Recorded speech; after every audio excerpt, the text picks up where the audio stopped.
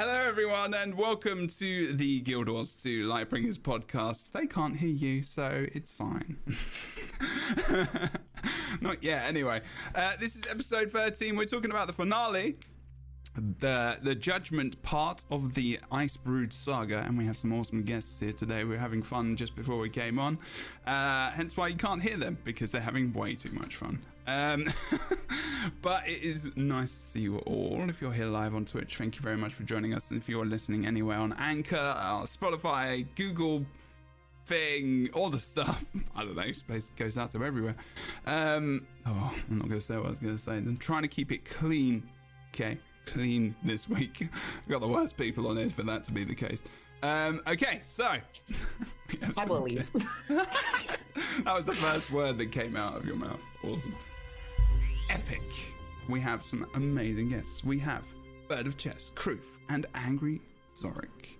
Angry Zorik, who is not quite fully angry, but I would say on the edge sometimes. Edgy. Edgy. Ooh, edgy. Okay. Edging? Oh. Kroof. Literally. Kroof is not even 2 1 minutes minute. into the podcast. Now Kroof is the bad boy. Oh, God. Yeah. Bad. Slap yourself on the hand. Anyway, this podcast, which is now X-rated, not clean at all. It's all good, people. I'm just trying to do something with this green screen to make it all look lovely as well. Okay. Today we have we're talking about the finale of the Guild Wars 2 Ice Brood Saga. I'm trying to get my brain back into the show, okay? So if it takes a minute, you have to forgive me.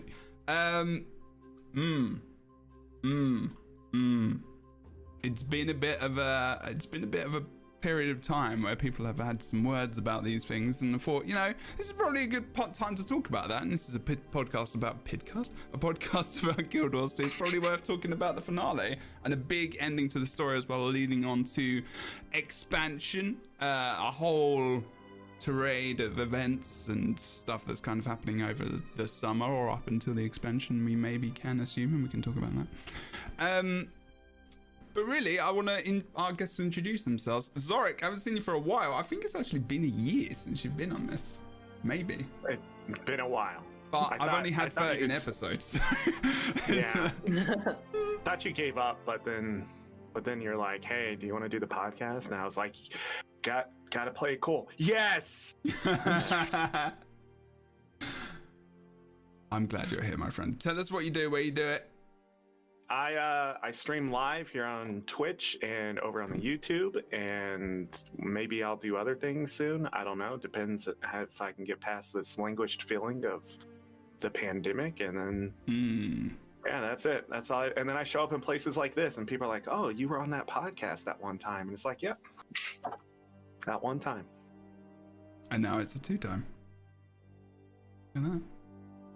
Can we make it a 3? Yes, I believe.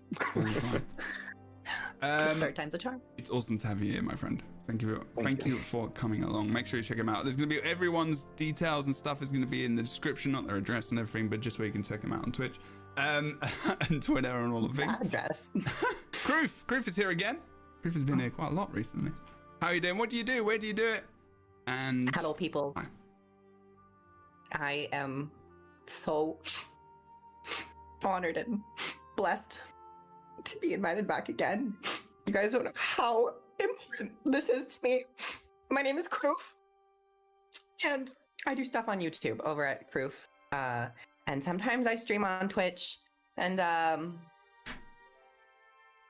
yeah. Oh, I'm working on a whole entire review thing. So if you're over on YouTube and you want some more visual and YouTube video stuff, I don't know what I'm saying at this point, but you guys can come along and go join my channel, and then there will be a video soon. So awesome. That's good. Yeah. Videos are always good. If you go to my YouTube, there will be a video soon. Great advertisement for your content there. Can I answer Valen's The question? intros are really good this week. Bird of Chess, what do you do? Where do you do it? And how are you? Hey, Jeb, thanks so much. I'm sorry. I apologize that you've had me on the cast yet again. I know before the whole cast, you were really kind of bummed about the fact that I was here again and you just can't get rid of me. So I'm sorry. That's my fault. However, I would like to say that I am Rook, Bird of Chess, Kruf's #1 fan on the internet, and I am a variety MMO broadcaster with a focus on Final Fantasy XIV and Guild Wars 2. You can find me usually streaming live 3 days a week over on twitch.tv Bird of Chess. I do the Aetheryte Radio Final Fantasy XIV podcast on Saturdays, and then I usually have a YouTube video that goes up over on YouTube Bird of Chess once a week or so. So that's sort of what I do where I'm at. I'm also part of the LGBTQI plus stream team Rainbow Arcade. And I am a big advocate for mental health and all that good stuff. So we're a big, diverse, welcoming community that's all about connecting and celebrating the games that we love, even if we do critiques and things like that too. So that was an intro, and then Cruz is like, I might have a video on YouTube soon. Keep the bar low. The bar is low because I will overcome it. Amazing. Let's get into it. Thank you very much, people, for joining me today. Muchly appreciated. It is, right, Judgment, the episode. I'm going to quickly show a cheeky little trailer for it, actually. And we will watch it. If you are at home and listening to this, you won't be able to watch it. You'll be able to hear it. There'll be an ASMR journey. Pretty much. Yeah. Welcome to this ASMR experience. Crew, listen to the thing. This is my choice. Gonna start it again. You, be quiet. Welcome to this ASMR journey. Norn of prophecy. It's a bit. I'm getting bullied. I'm calling HR. Crack the fang of the serpent. Tell the commander, this is my choice. So that was like the end of the previous episode, and then we're like, boom. Ryland Steelcatcher. I know you. A born leader who's waited your whole life for a role worthy of your talents.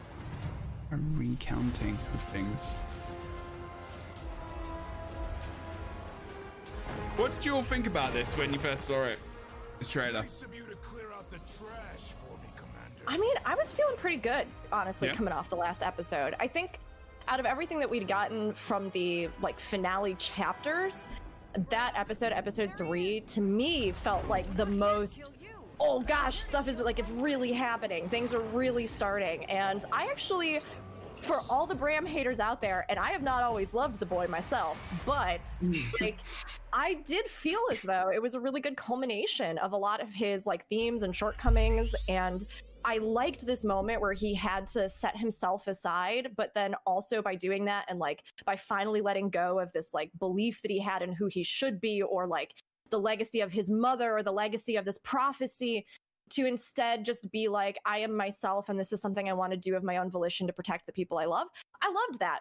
So with this teaser coming into it, I was feeling pretty good because I personally thought it was kind of a cool thing to see him use the spirits in this way and join with Primordius, but that was just me. Cool. Just if you want to hear my thoughts, you can go over to my YouTube channel. I'm just kidding. That's the video I'm talking about. Plug.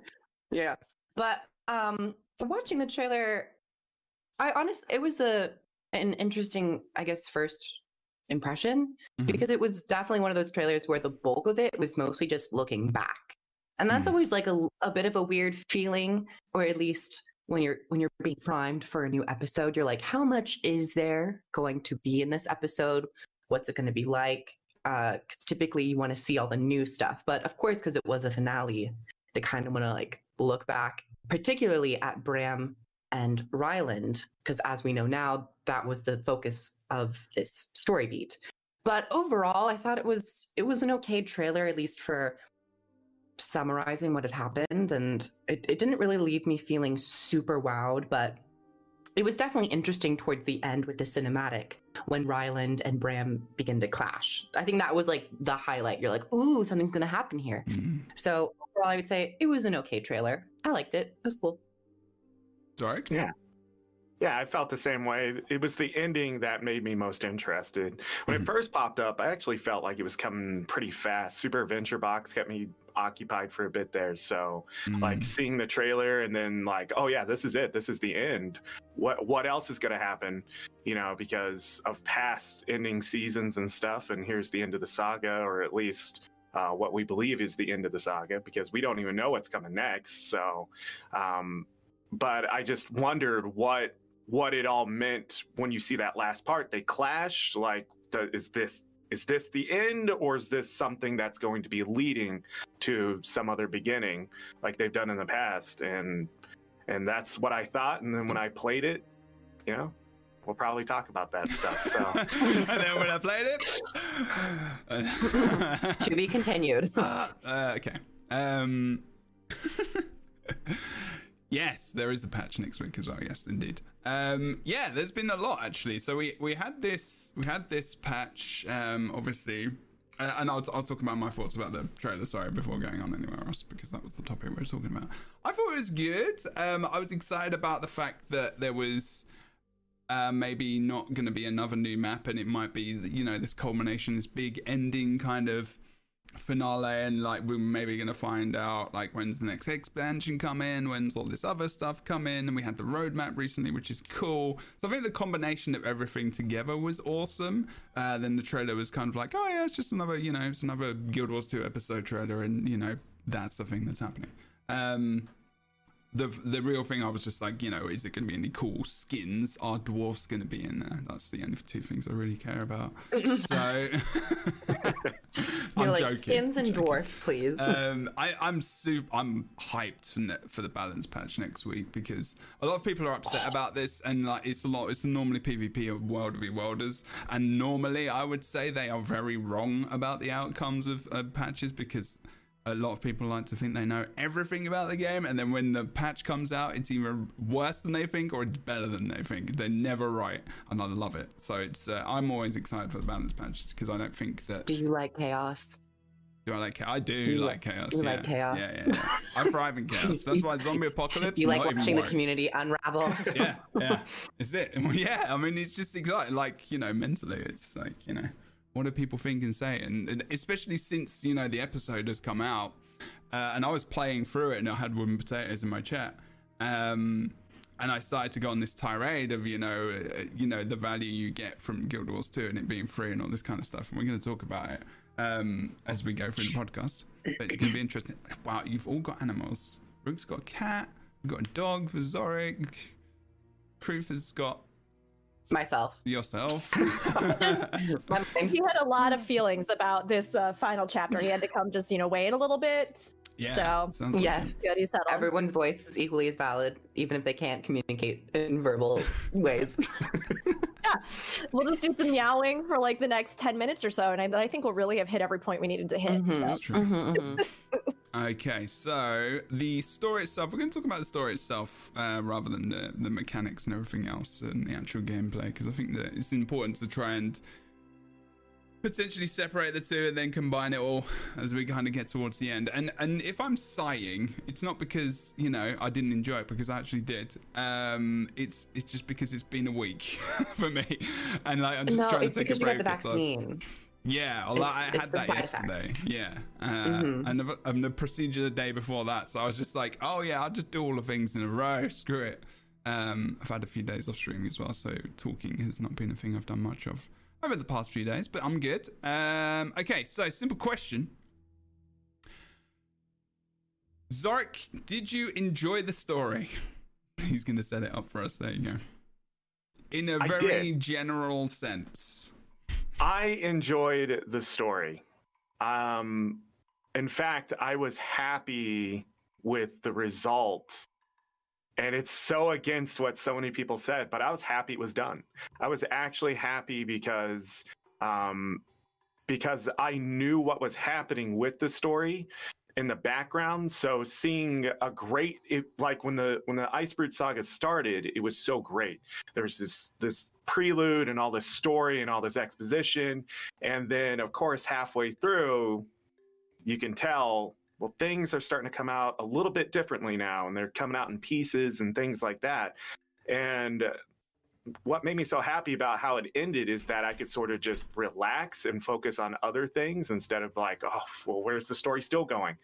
Well, now we don't know. And it's really great because now I don't have to worry about this story that's been so long-winded, this dragon thing that's been happening so long-winded that it's going to still be going. Because I just feel like after 2 expansions and 8 years, I'm just tired of the dragons and always dragons. And a lot of people, I don't think they're willing to let it go because they're so invested in those stories. But I really wasn't. When I played Guild Wars 1, it was these pieces of a story, and then the whole thing happens. When you play through them and you get through the expansion in Guild Wars 1, you find out why everything happened, and a lot of people didn't like that either, but I enjoyed it. I was like, somebody was pulling strings here and causing these things to happen. And in this part, it was more of I really do feel like when I saw the meta and I finished the story and then the last story part,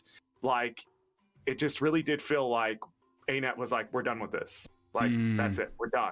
And I was like, thank you, because I feel like we need to go somewhere else. We need to be doing something else. But sadly, it's not over because we have an entire expansion coming that's called End of Dragons.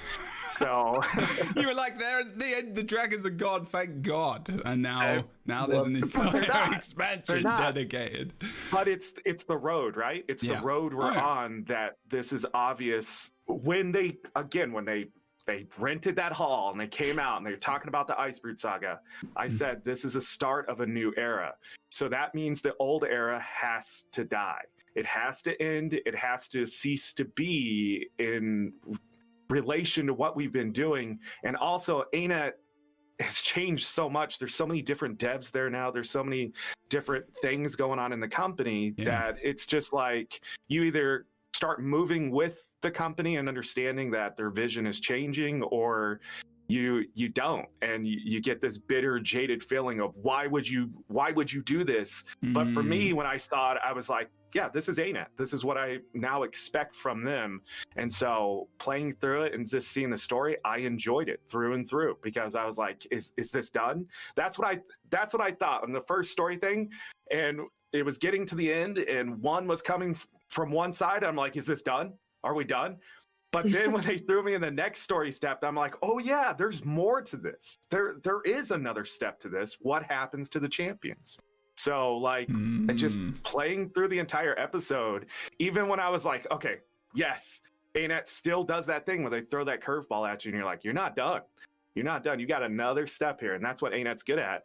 And the ending, as predictable as the last half of this story was, we sort of knew it from the beginning, but I was still unsure going into it whether they were willing to let it just end that way. And seeing it just, I don't know, brought a smile to my face. And it was almost this weird kind of relief too. Like, I don't have to deal with these two entities anymore. I can focus on something new. And it's just, I don't know. And a lot of people, man, I said those things and they were just pushed back hard because they were like, Primordus forever. And right. I don't okay. know. Interesting. I wasn't actually expecting you to say that.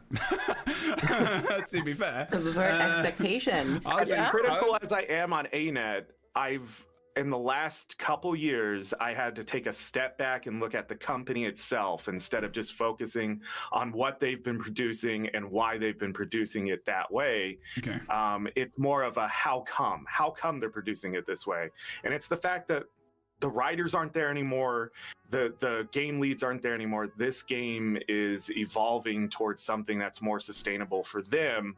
And as much as I don't enjoy the combat and things like that anymore, I do enjoy the fact that I can see the end of the road for certain story parts that have just become very disjointed, convoluted.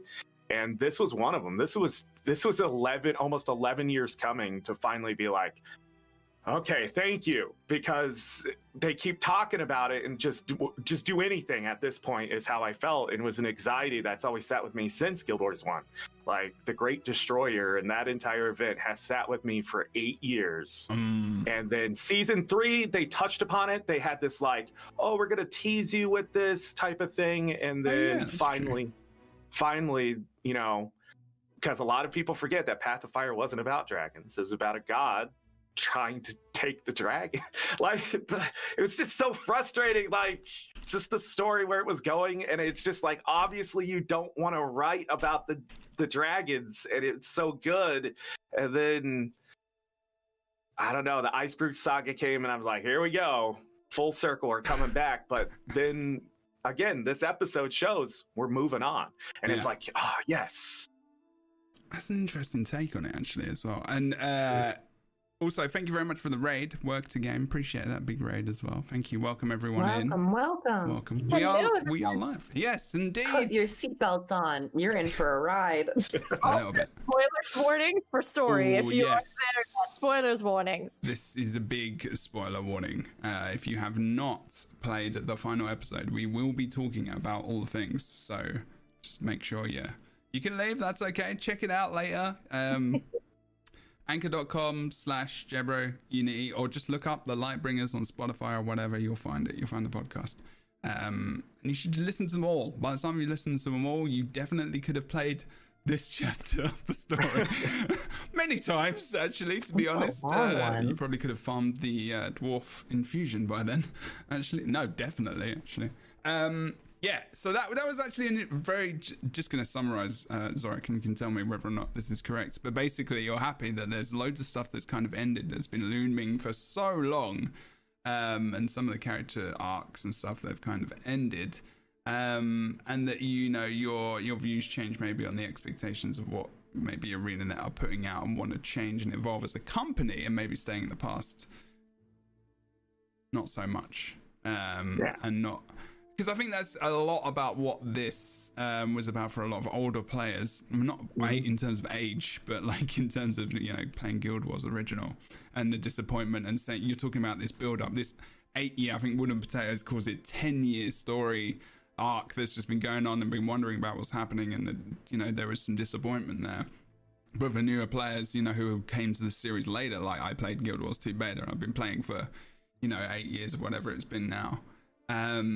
And I have a very different view, and it's we'll go for all of them. Rook, how did you feel about the story? Did you enjoy it generally?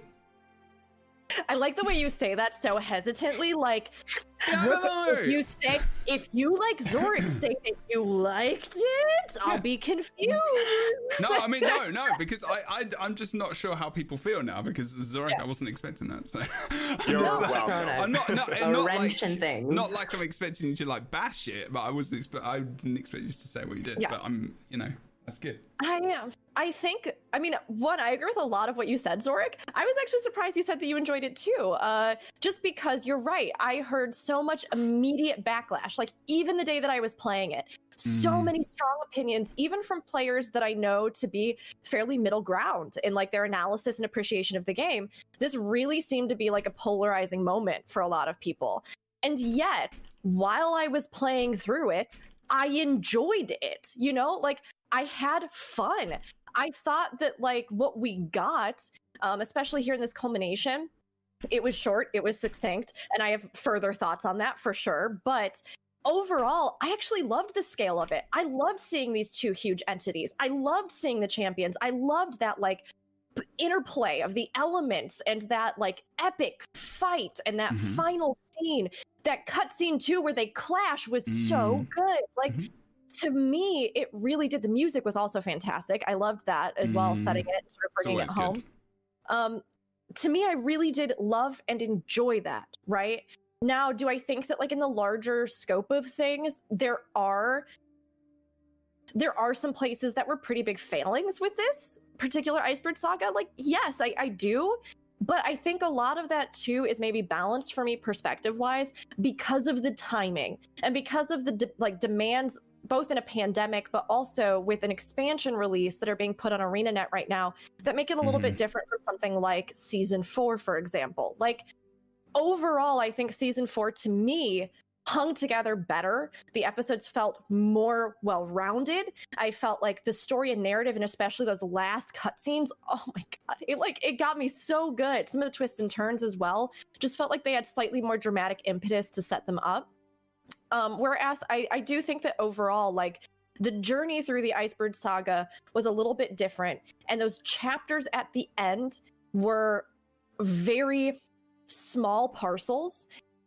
And I couldn't help but wonder how different the experience would have been if they'd even released them in 2 instead of 4, or like something like that where we got more of a hunk. Because it is one of those things where at the end I feel good, I feel satisfied. I do actually really like a lot of the things. I have critiques of plenty of other things. But I do agree that it felt a little bit short and a little bit jarring, especially like leading directly into a new expansion and for tying up such a huge beat like Jormag and Prime Mortis. Of course, there's some part of me that a little bit is like, yes, I would have loved to see something that felt a little bit more distinctive to either of them as entities, or, you know, to have something there that feels like we really did get to take such a journey. And Jormag is so compelling and interesting that a lot of that more like nuanced, charismatic, that persuasion element, I really don't feel got served well here in the ending, per se. The ending, yeah, for sure. You know, I would have liked to see something more with us having to make more of a decision of like, is this entity actually something that can be reasoned with, as opposed to, again, just killing the dragons.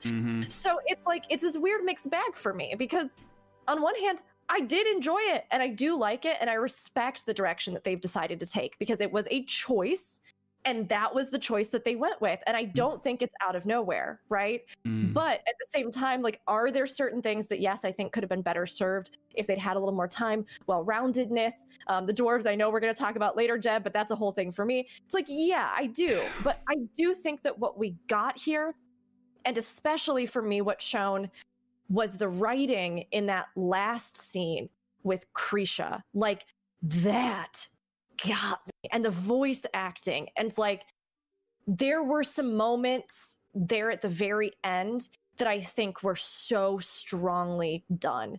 Ritlock, when he holds him. Oh my God. Like, those were really, really good beats to me. So overall, I enjoy it. I don't think that it's because they are sloppy or they don't care, or that the writing is terrible, or that the quality of the game is abysmal. I just think that there were maybe some spots where things fell through the cracks, for sure. Overall, I still enjoyed it a lot, and I really liked it, and I'm excited to go back through it all. But do I feel like, yes, there are maybe some discussions to be had? For sure. I think there were also some really spectacular moments, though, as well. I mean, I think, you know, well done. That was very well put together in just one string of 4.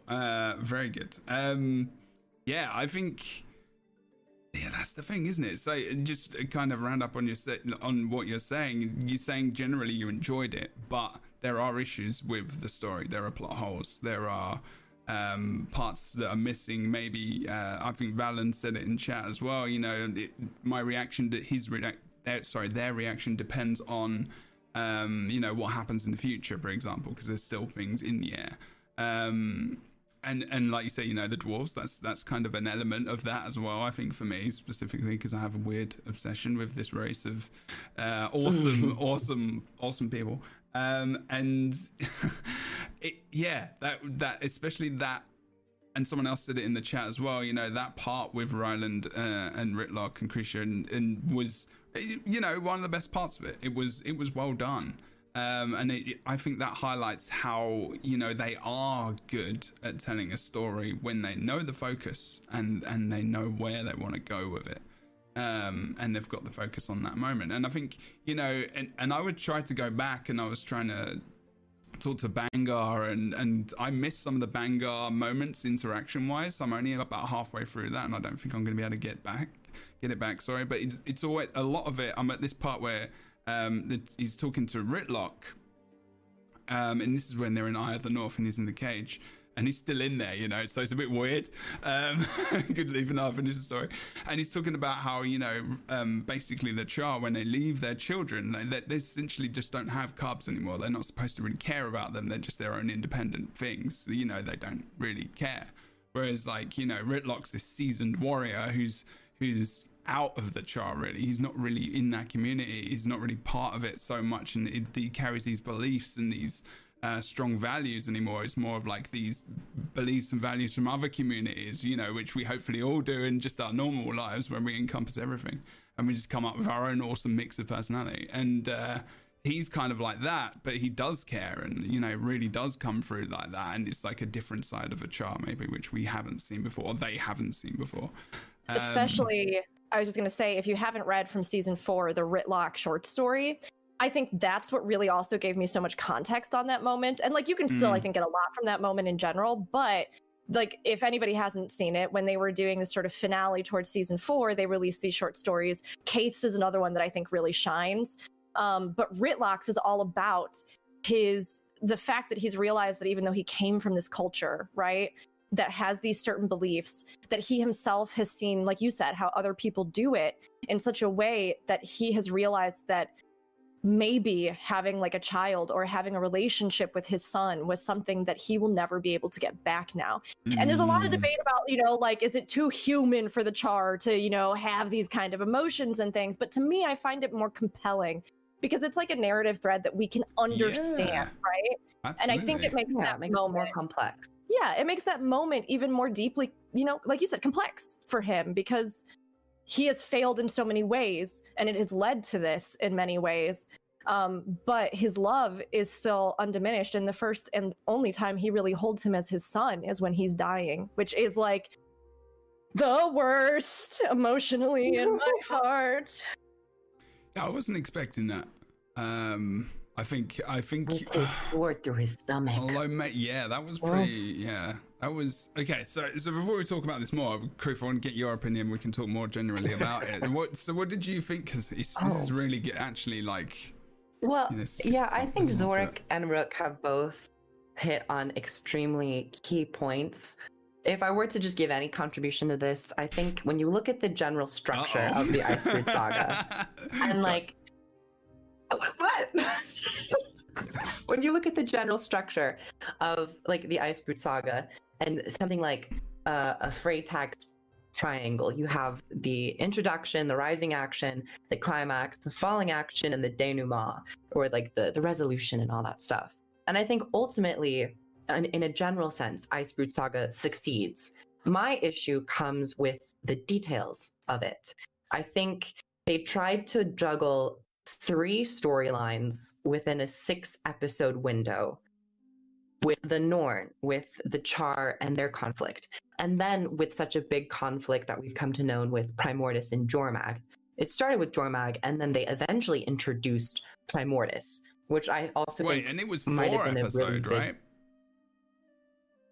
Well, if you count like the prologue, the prologue, and then the 1 through 5 episodes, if you count all of those, 6 episodes. But I think I will say overall, I found this season to be more so middle of the road for me. It definitely wasn't, in my opinion, the worst, but I don't think it was necessarily the best. I think season 4 of The Living World was kind of more on my high end of ranking, because I felt like it was really well executed in a timely manner, and they had some really great cinematic pieces and really brought things together.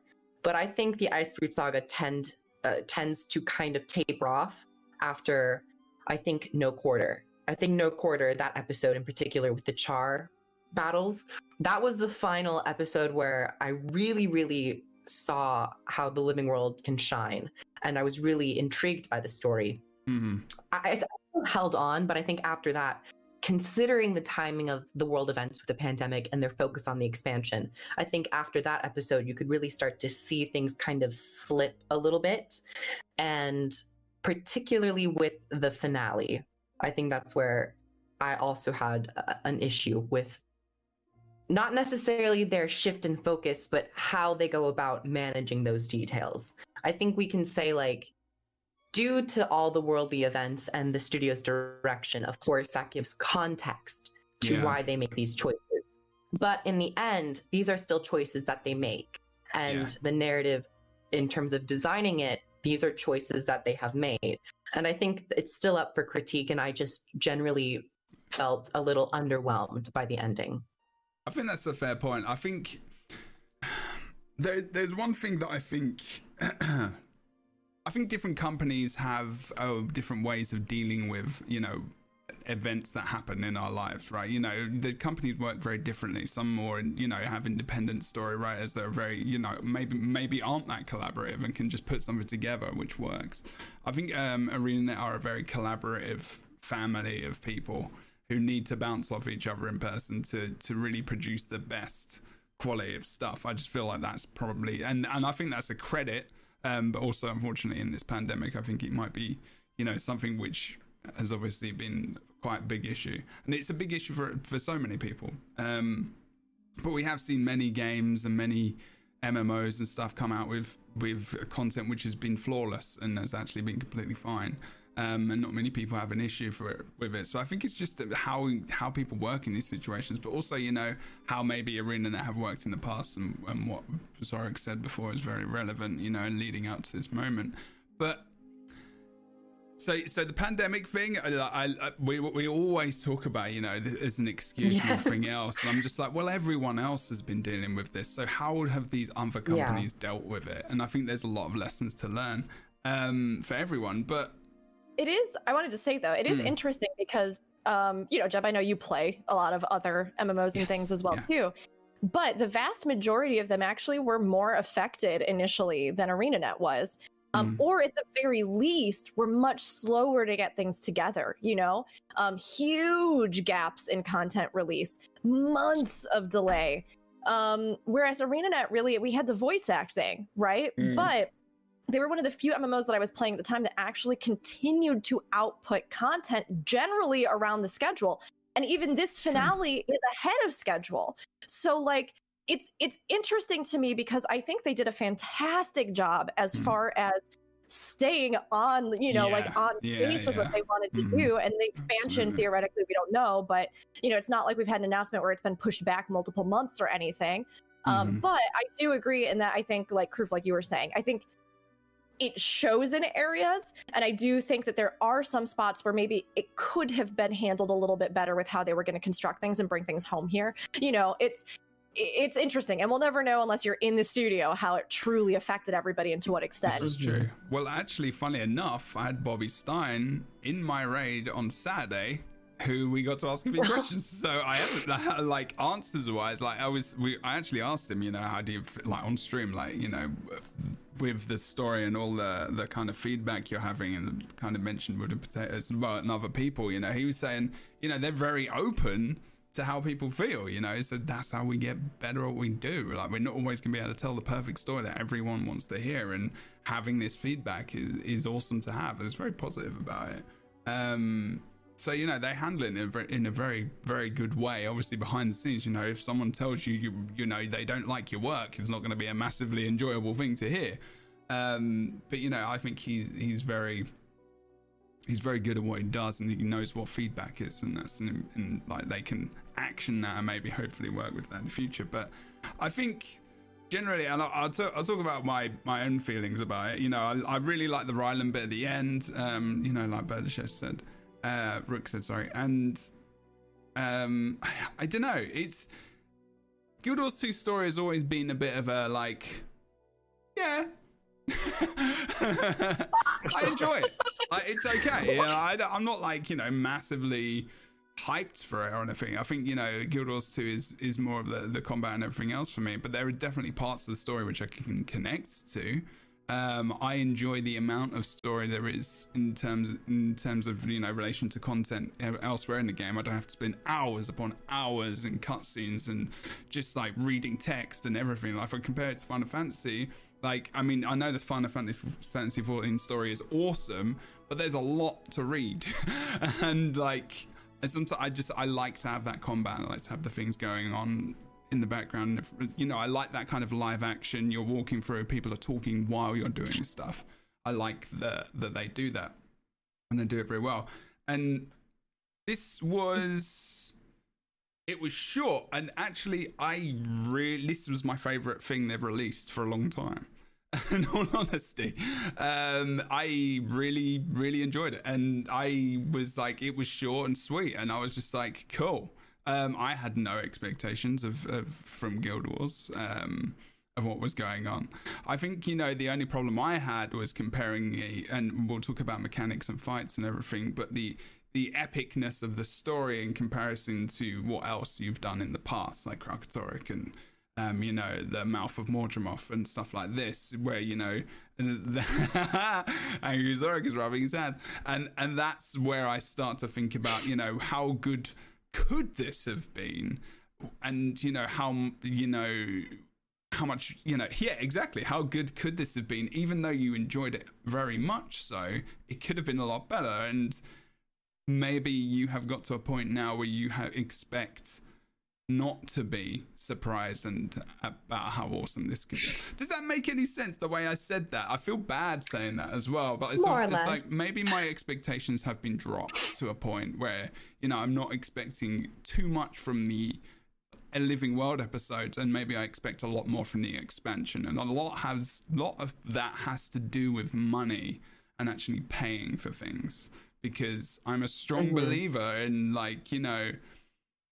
this is a very thing that we get to have when we log in each week, and it's an addition to the game, and okay, we can definitely be critical about it, and it should always be good. Everyone else charges for this stuff in one way, shape, or form, whether or not it's a subscription, whether or not you are paying for the expansion, whether or not you had to pay for the extra story. Elder Scrolls Online has ESO Plus. You can play all the DLCs for free. You still have to pay that. If you do not pay that, you have to pay for the DLC, and that's like $30-40. If you are playing World of Warcraft, sure, you don't pay for the extra updates, but you pay a sub. You're still paying $16.50 a month. In America, Final Fantasy 14, you're paying for a sub. If you're past that part of the story, which is free, then you're paying for that. And in most games, you're doing the same. And it doesn't necessarily mean that it shouldn't be good. And that's not what I'm saying. The expectation is, if it's free, it's it should be crappy. Jeb, take it or leave it. Jeb, it's so fair though, right? Like, honestly, I talk all the time about how low the cost is for Guild Wars 2. It's a huge reason that a lot of people I even know pick it up or are able to even play it when they can't play other subscription-based games. But even with that, right, I hadn't necessarily really thought to myself, like, okay, so right now with this finale, this living season, I know that they have a limited team. I know that they have limited resources. So all of that was playing in my mind, but I wasn't necessarily thinking about the financial decision of like, right now, do we focus on making this expansion a huge thing because we are going to get big like the only revenue from the sales of this? Or do we devote our time sort of equally to something like the finale of the Icebird Saga? Yeah. It's tough because like, I do think, yes, you want to generate and continue to like push that hype forward. You want to give your, long-standing players something to do. You want new players who are coming in now to even like enjoy the story beats that lead up to the expansion. But when it comes down to it, like breaking it up in this small, manageable way for the costs and the labor and all of the different things that have to be made, it makes sense from a financial standpoint, and to put everyone else that they can on this thing that is actually going to drive sales for the game, which is one of the few times that like Guild Wars 2 ever charges for something. Yeah, I mean, it's the third time in 8 years. It's literally that. I mean, other than the release of the game, and it's very important to think about that.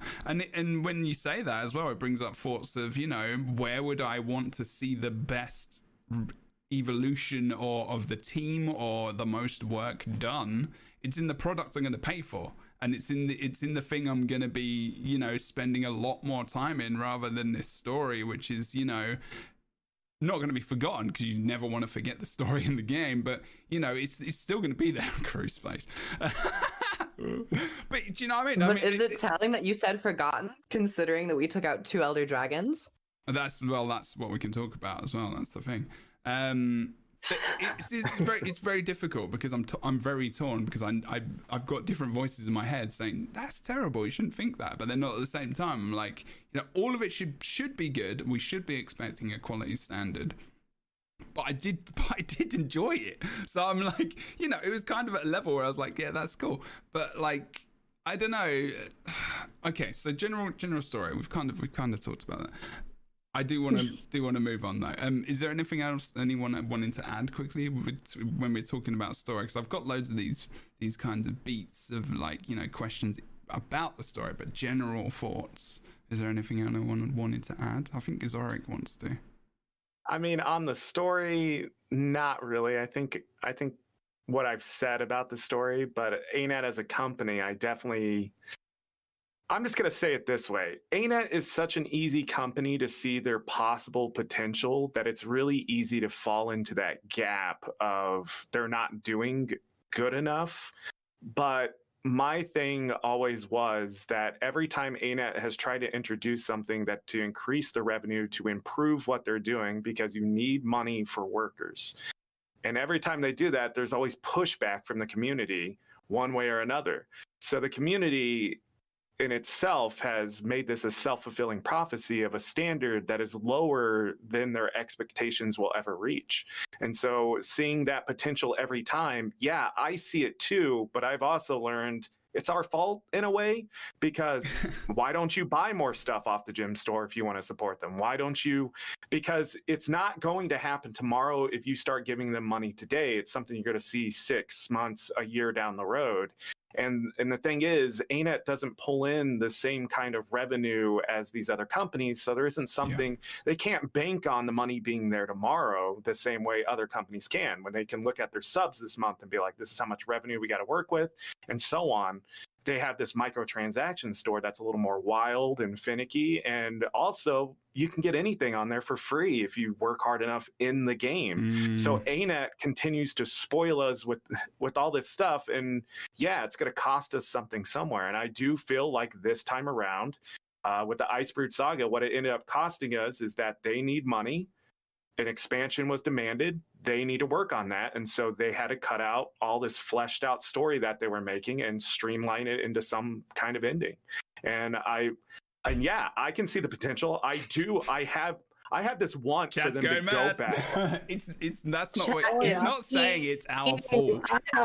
Chat is like, oh, Zorik, hold on a minute. Hold up. Hold my beer. I do tend to kind of agree with chat though. So chat, I kind of see what you're saying too though. I'm kind of with you on that one. But you pay for it all the time though. You pay for it all the time.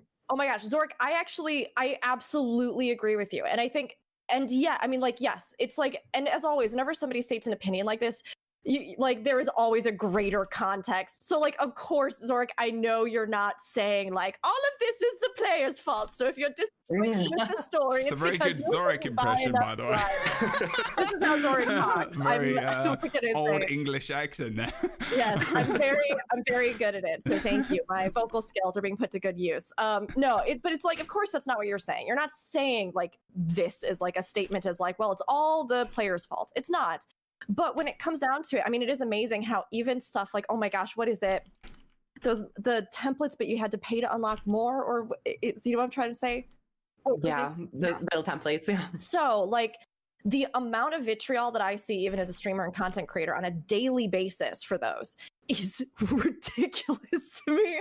Like, I'll be completely honest. I love you all so much, but I pay out the wazoo in other games for all sorts of nonsense that is far more egregious than having to pay to unlock a few extra tabs in a game that otherwise costs me nothing. And yet the like absolute vitriol that I see, the continued repetition of hammering this home, right? So it's something where I think that as we discuss stuff like this, I agree in the sense that I think that these are very specific reasons as to why the content and focus has been shifted very fully to End of Dragons. However, I do on the other side with Karoof also agree that with what they had and the story beats that they had, I think the scale of what was done was a bit too ambitious to do in this kind of format. Like, and it started so good too, because honestly, I think that prologue is one of my favorite things. Like, that map is so good. The setup, I even really liked the first time that we start pushing into, oh gosh, like our marches, and there's that like the creepiness and the bone skinner, and like all of that is so strong. I don't think the finale overall lived up to it, which is, I think, something like the balance is off, right? The balance of having this huge thing at the beginning versus the end feels off. But I think it's also a direct cause and effect of exactly what we're talking about with the financial limitations and developmental limitations of a company like ArenaNet, which is something that's really valid to be weighed in these discussions, right? Because when it comes down to it, this is how game companies function. So like, it's worth critique, and it's not any one person's fault. It's not like nothing like that. It's just that we do have to accept that money is a part of how games are made, and that in ongoing games that require servers and all sorts of stuff like Guild Wars 2, it's a huge reason why certain focus is taken in specific areas and does cause some of these imbalances. They had way more time to work on stuff at the start, and now they have less resources dedicated towards it as they push to try and release an expansion, which will provide them the funds that they need leading forward. So it's really valid to bring up in this discussion, even if it's not directly tied to like story itself. But I also agree that, yes, I think there are certain things they should have narrowed down in scope. And I think that there are certain things that maybe were not communicated super well, and that there were certain beats that were dropped that could have been a little bit more honed, if that makes sense. And I think that is just the team itself, and maybe some of these issues, you know, with like bringing this whole vision together with what they were able to do. Does that make sense? And, yeah. And I'm not saying the players are at fault at all, because this is a consumer world, right? When you like content, you're going to pay for it in the moment. That's why when you go to the movies, you know, you're willing to pay $25 or whatever, even if you get the ticket. Like, unless I really, that's just it. We go to the movies. I sneak in for free. I go through the exit. So Guild Wars 2 is $30, right? And we have thousands of hours of playtime and entertainment from it, but we're willing to go to the movies and pay a fifth of that, or maybe even a double of that, for only 3 hours or whatever of your time. So it's that consumer thing in the moment. And gamers, when they see a certain standard for so long and the revenue doesn't support that standard, like Rook is talking about with how big, like this game is so huge. It's just so huge and so ridiculous from where it was when it started, that there's just no amount of money that could ever cover all of it. It's just impossible. So I could be like, well, community, if you just donated a few $1 billion, right? And yeah, that would fix everything, I'm sure, and then cause so many other pitfalls. What I'm saying is that the community can't also backlash when it becomes more obvious that ANET isn't that kind of company. Like, so, man, Rook says it so much better than me every time. But my thing is that when we got to the end of the Icebrute Saga, it was fairly obvious that either NCSoft wants more money or they're running out of money. Either way, it doesn't matter. And yeah, if they had a sub, if they had something, we may have got a much different result at the end of the day. But it's going to fall flat when the revenue falls flat. And that's what happened here. That's truly what I feel like happening. But at the same time, I agree with Rook 100%. By ending this stuff now, it gives them a chance to create what they can create that isn't so ambiguous and where's all these threads going type of thing. Are we making a sweater? Are we making pants? We don't know. And that's just it. That's been the entire game. The potential is all over the place. If ANET can narrow it down, we don't have to worry about imbalances and things like that because it's streamlined. They know what they're doing. They're focused finally. I feel like as a company, the Icebrute Saga was this great focus. They were going to put the resources in this storytelling. And then obviously that fell away. But that's the how come. How come this didn't end up being better? And yeah, it's obvious that the expansion is more important. The expansion is going to stay that way. But at the same time, to say the way if you played through the entire Icebrute Saga, that there isn't hours of entertainment with good story. It's not the greatest thing in all the places, but there are moments where you're invested, where you're like, yes, what's going to happen from here? And then seeing the ending with Ryland, you're just like, wow, that was just solid. Like, again, but that's what ANET is. They have all this potential to be like that all the time, but it's just not possible with what they have. Their tools aren't as great or can't be funded for the same way. I think again, the community isn't at fault. We are going to consume things the way we consume it. Yeah. But as for me, I'm on this enlightened journey that devs are people, and they too have to go take a dump. It's like they don't always have time to focus on that one part of the story. They'll forget. They have to keep moving with the different part, whatever happens, or they come in and the boss today tells them this is what you're working on. You have to stop the other thing, and that just sucks for them, because I'm sure some of them get really invested in that part of the story, and that's why it's so good. Right. But then that's why it fades away, because they've been told you can't work on that anymore or whatever. They just don't have time for it anymore. But I will say this, ANET in the last about year and a half has given us more quality of life things we've asked for and brought back the things we've asked for than any other time. So it's almost like ANET understands, yes, we're not going to give you that standard, expansion level quality, but we're going to start giving you that other stuff that makes it just a little bit better. And hopefully we can inch towards something that's higher. That's why I always say it's a better game for new players than veterans, because them coming in, they get all these awesome tools and stuff that we had to sit through and grudge through the grime and get to this point where, there's just this feeling of, you let me down again. But when you're a new player, you never get that feeling, because you get to watch the entire series. It's the Harry Potter effect. When the books were coming out one by one, I remember people's attitudes were a certain way until the very end of it, where they're like, yeah, I like the ending or whatever. But it's such a long series. If you were to start it now, it would take you so long to get through it all. But you would be like, wow, that was really good or whatever, because you're coming into it late. Also, you have a second thing, an entire movie that's just a synopsis that sort of gives it into a way where you don't have to sit there and read boring books like I think they are. But I never got into Harry Potter, but just seeing people's reactions to that. I'm not sure how people would react about the ArenaNet to J.K. Rowling comparison either. So we've had those moments, have we not? The company itself has those moments, dare I say her name, that came out and made these moments where companies have to deal with this stuff. And should we forget that ANET isn't an entity itself? It is people creating a creation that we play, type of thing. So there's always going to be these stabs and things that happen, whether it's in their real life or not. That's obviously, it gets reflected in the game, and I've become more aware of when that's happening than every other time. And I think the Icebrood Saga has opened up a lot of people's eyes that they're going to be disappointed if they continue to think that this new standard hasn't been created already. I've seen it in the combat in the last 2.5 years. It has changed drastically from where it was at the beginning of the game. You go into Central Tyria, it's a breeze. I can wipe out any champs, legendaries, whatever. You go into this new content, no way. Not going to happen. Even veterans, you get enough of them in a place, you're going to go down. You're just going to get swarmed, and they're going to spam you with their attacks and their CC, and that's it.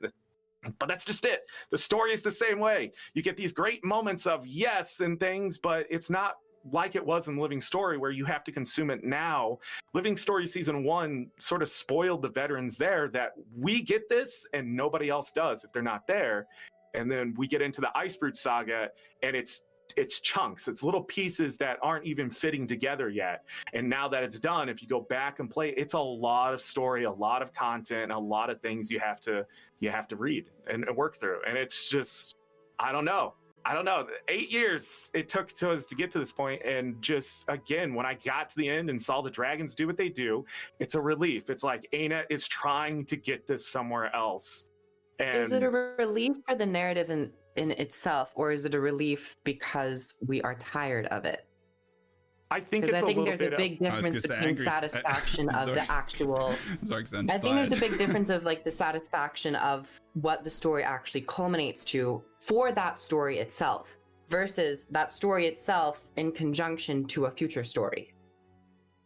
Yeah, I think that's a really astute point, Yeah. Kurf, and you sort of dropped the microphone with that. So I'll pick it up and dust it off. And no, I mean, I think it's fair because when I do think about it, the emotional high points of this moment for me. I mean, one, it is always cool to see big dragons just hitting each other or hitting you or hitting everything and each other. Like slamming together. Look, yes, I love the dragons. I am not tired of dragons because I cannot get tired of them. They are one of my favorite things in fantasy. Arena's one of my like I love them. I grew up on the Dragon Riders of Pern series. Like I love dragons. So now that that's out of the way and I've stated my truth, I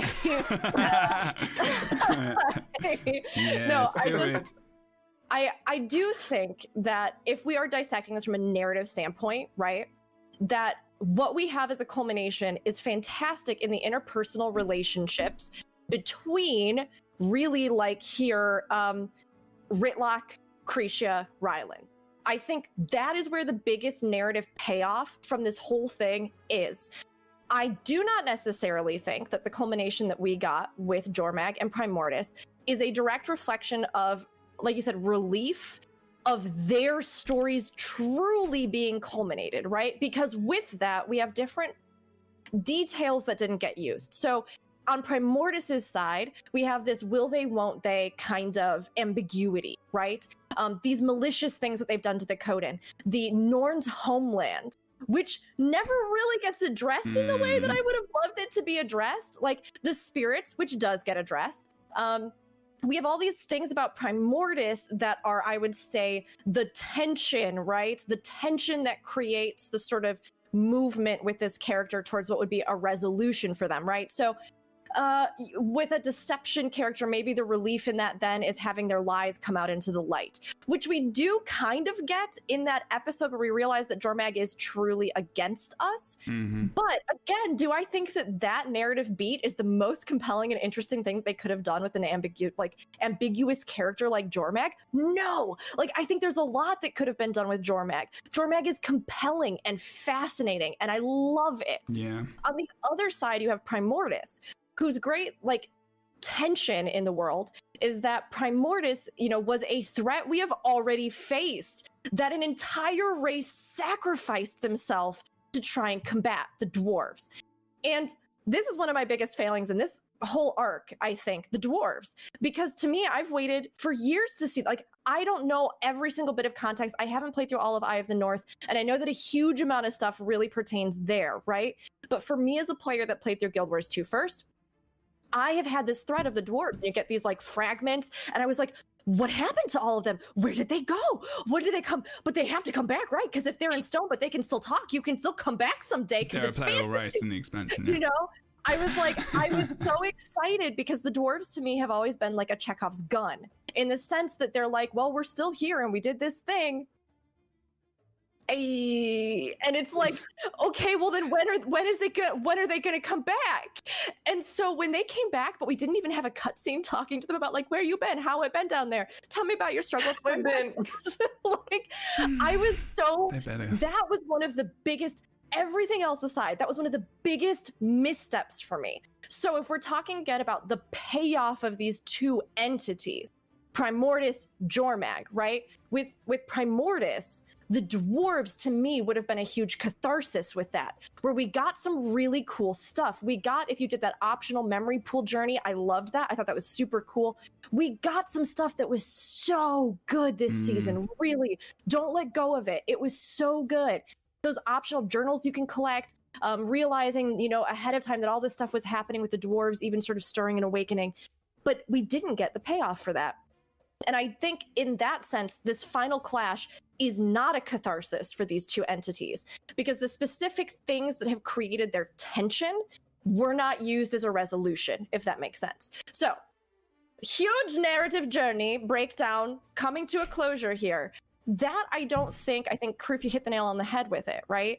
But when it comes to the actual themes represented in Bram and Ryland, that I think was a really big success in a lot of ways. I think they both took very, very distinctive journeys that I could relate to.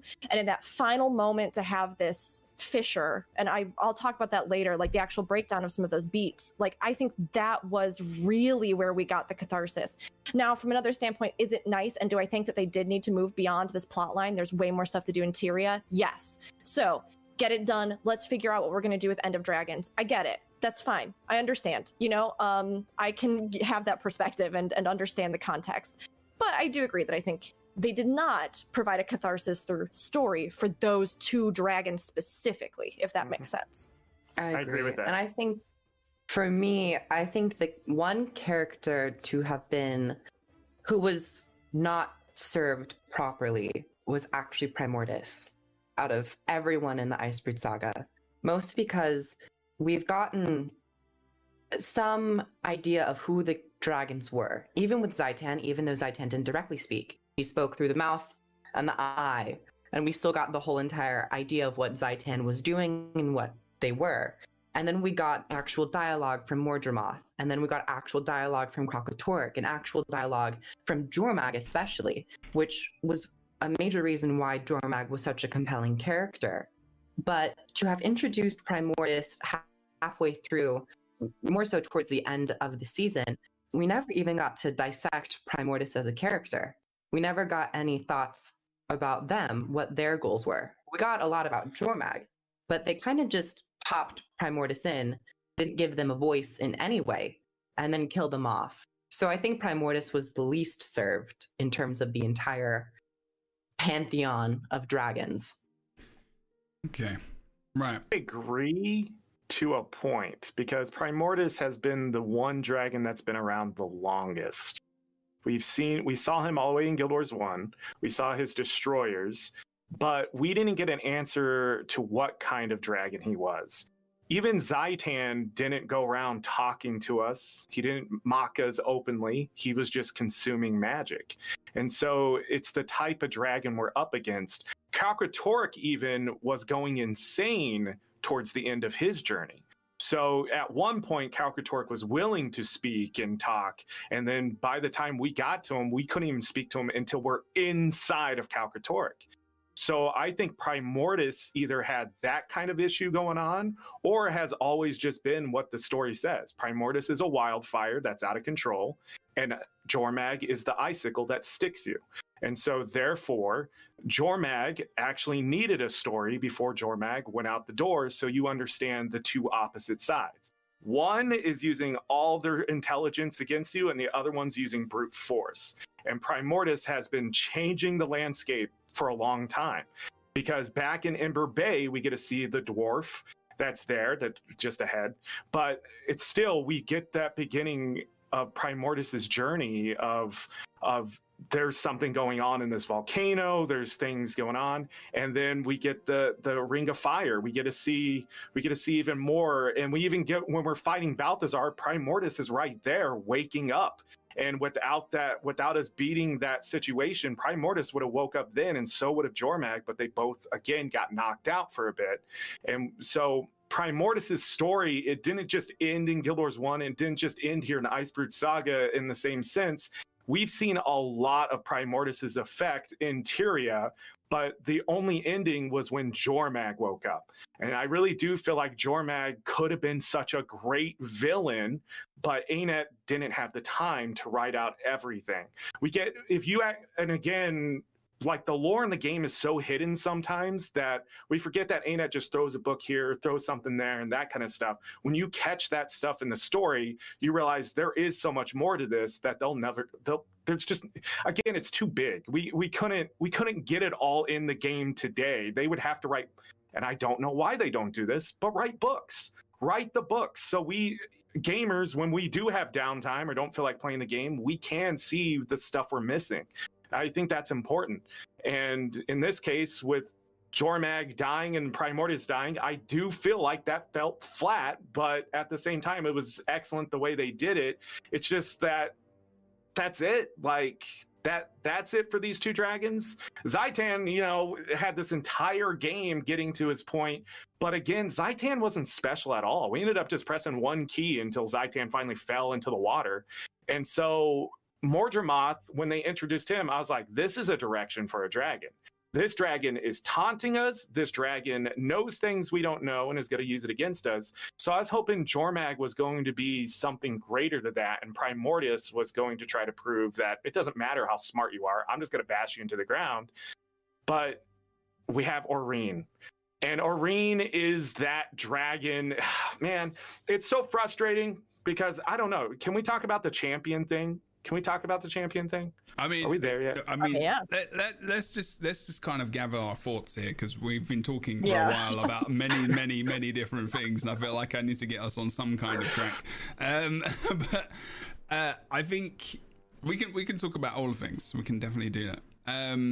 We've been going for over an hour as well, so I'm very conscious that we haven't talked about much else other than just the story, even though it is important. Like, this is the main thing that everyone is very interested in, because I don't know, because the actual mechanics and everything else was important. I think there is definitely those major plot holes that were missing. You know, dwarves. Primordius was, you know, this dragon who was fighting all of these races, doing all this stuff, and now, what are they doing? Where are they?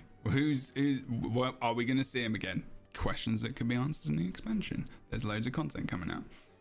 All the past stuff that's gone on in the game that's still there, like, how is this is it going to change? Is it going to be affected? Obviously, there's still people playing through the content. That can't be a thing in the core game, so that's going to be another thing. Jormag is gone. We, you know, again, you know, I've seen people in chat saying, you know, how do we definitely know this is a thing? And we haven't even talked about the major end bit, which we haven't even talked about yet, and maybe people aren't even aware of. And I'm going to pull a screenshot out in a second. We can talk about that, because there is another ending to this story, as well, when the dragons are actually killed, whatever they are, because all we see is the screen go white. We don't actually see anything else.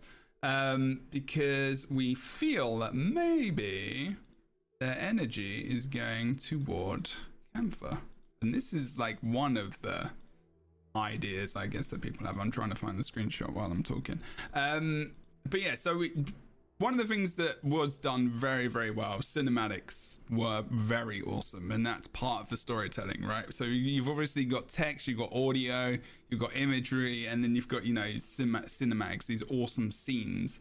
And that scene, like, I'm going to pull some screenshots out here, so if you're one of the guests, you might want to have a quick look at the screen. But this whole section at the end was amazing. It was absolutely wicked. Like, I was like, my mouth was open. I was like, this is flipping cool. Like, these two dragons just going at it, literally like pulling each other, like flipping. Jormag pulls open the mouth of Primordius and just like breathes, you know, this beam of whatever into his mouth to destroy. It's just like, it was so good. Like, it was so visual. It was just, I was just like, I want a flipping Guild Wars 2 movie. Let's do this. And it was just so good. And just all these moments from the whole thing. Sorry, there's drilling apparently going on now, which I wasn't very sure about what was going to happen. But I'm trying to find the moment right at the end. All of these bits I'm probably going to come back to. Where you do see, there you go, there's the flash of light right at the end of the actual story itself. That's me playing my Ellie. And then, apparently I took a lot of screenshots. Here we go. There we go. This is it. This is the part I wanted to talk about. And if you're listening to this audibly, obviously, on Spotify and all the things, if you haven't seen it, there was this kind of, if you do the story and you do it solo or you do it in a group, you get to stay down inside the little chasm where they're fighting, and you get to pull Bram out, right, who's you know, survived quite an event, in all honesty. We'll talk about that as well, maybe. I don't know, I'm not sure how I feel about that. Ryland survived as well, so that's fair enough. But then there's these kind of bubbles, I guess people are calling them, or energy that's kind of flowing up. And you've got this big crater, right, which is looks like a combination of the both dragons' destruction and their energy seemingly going up into the air. And if you look up into the air as well, you can see it kind of floating in a direction. And people are, you know, obviously wondering what this is about. And they're thinking about, you know, their energy floating off into Camphor or going somewhere. And this is the thing, like, you know, is it? I mean, we assume that they're dead, like everyone's saying they're killed, they're gone, you know, but their energy is still around. Maybe this is something that's going to come up in the End of Dragons. Maybe they come back. You never know. I mean, obviously that's, you know, the other end of the scale. We don't know. But maybe we do know. I mean, that's another thing to bring up. Like, what did you all think about this? Is this something you were aware of? And yeah, is it exciting to kind of think about, you know, there is a link here because, you know, it's the End of Dragons. I mean, it kind of maybe this whole thing, maybe it'd be funny to look back on this because I'm still wondering about what's going to happen. Obviously, we're wondering about what's going to happen in the expansion, but part of me feels like this isn't the end of them. And that is kind of exciting. So I'm just wondering about what you guys think. Like, am I just totally talking crap here? As like, you know, chat as well. Let me know your thoughts. But yeah, what do you think about the bubbles, the energy going up into the air, and like, what did you think when you saw that first of all? Anyone can pop in. I don't mind. I think the best reaction I saw that was Lorenity's. I think the best reaction. They were here as well in my chat when I was playing it. They were actually talking about it. Yeah. And the thing is, it's sort of foreshadowing this thing we already know, but at the same time, we don't. We still don't understand what the imbalance in the world when a dragon dies, what truly happens. And again, Aurene seems to be reflecting. She even says, I wasn't able to take in all the magic, and some of it went out into the world. So we know when these dragons are taking in magic that isn't in tune with them, whether it's their own kind of magic like ice and fire, that the dragons sort of start to lose it a bit. This magic is sort of chaos to them, and Kalkatorrik is the prime example. So as Mordremoth started taking more Zaitan's energy and things, we got to see that Mordremoth started experimenting on other races and started to pull in new creatures, and death stuff started to appear. And then as we went into season 3, which is my favorite season because it tells us so much about Tyria, like just how messed up of a world it is that the fact. And season 2, our character goes through a lot of crap. And in season 3, we start to learn why this stuff is starting to snowball. And it's because, well, big giant forces of nature have come awake, and these energies have been put out in the world, and they want it back. So I think the dragons themselves are the imbalance. And my question always has been, why didn't Jormag and Primordius already kill each other? Why did they not try to topple each other one way? Or did they try, absorb too much magic, and just fell asleep? And we're the catalyst to finally pushing them together because now they have all this excess magic. And the thing is, when we finally meet Aurene, like that story arc, dragons are dying left and right. Like, she is the reason why the Elder Dragons are dying. Jormag and Primordius die because of Aurene. So when we get into the meta, there's these 2 prisms that come down. She's severing the ley line energy away from them to cause them to want to go together. That's the story. But she doesn't even understand where does the magic go, right? She understands corruption. She understands how to get rid of the corruption. She understands ley lines. But she's young. She doesn't understand, well, why would they want to fight each other? Why wouldn't you just stay in your corners, stay away from each other, and live forever and create these huge armies? Why did Primordius have to travel 3/4 the way across Tyria just to fight Jormag and try to win? What was the difference now? We don't have those answers. And that's what's so great. So seeing these bubbles go up in the air is saying, the expansion's going to explain this to you. The story will be explained to you. We just haven't found the mother of all dragons, right? The Game of Thrones moment where she's like, I have dragons, right? And just explodes the army type of thing. We're getting to that point. We're getting to the point where we're hitting a climax of what these creatures actually are. And what if they're just not even dragons in the first place? It's Tyria itself, and this is how Tyria works.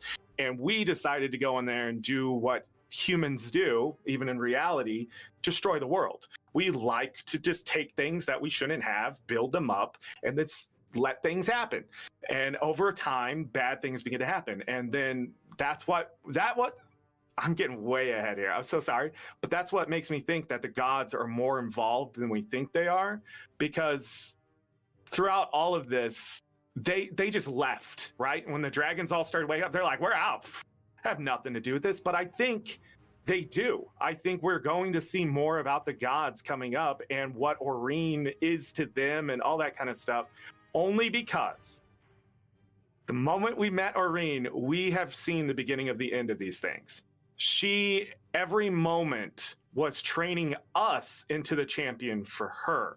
Just like Mordremoth took Traherne to take over his place should he die. So every dragon has champions. Now seeing Jormag and Primordius die, but their champions not die with them, the question will be, is that energy living on? Did they not die because that's not how energy works in Tyria type of thing? And I can't really explain that, but every dragon has had a champion, as far as I know, except for Zaitan, the youngest one, the smallest one, the one that seemed to not be getting their stuff together as fast as everyone else, because Or itself was where the humans were. And so the question is, where was Zaitan? In Ara, but where was all the undead? Has this always been a thing? And there's just so much story stuff with the dragons that we need a dragon podcast. That's the problem here. We need a dragon podcast. Yeah, that's the thing.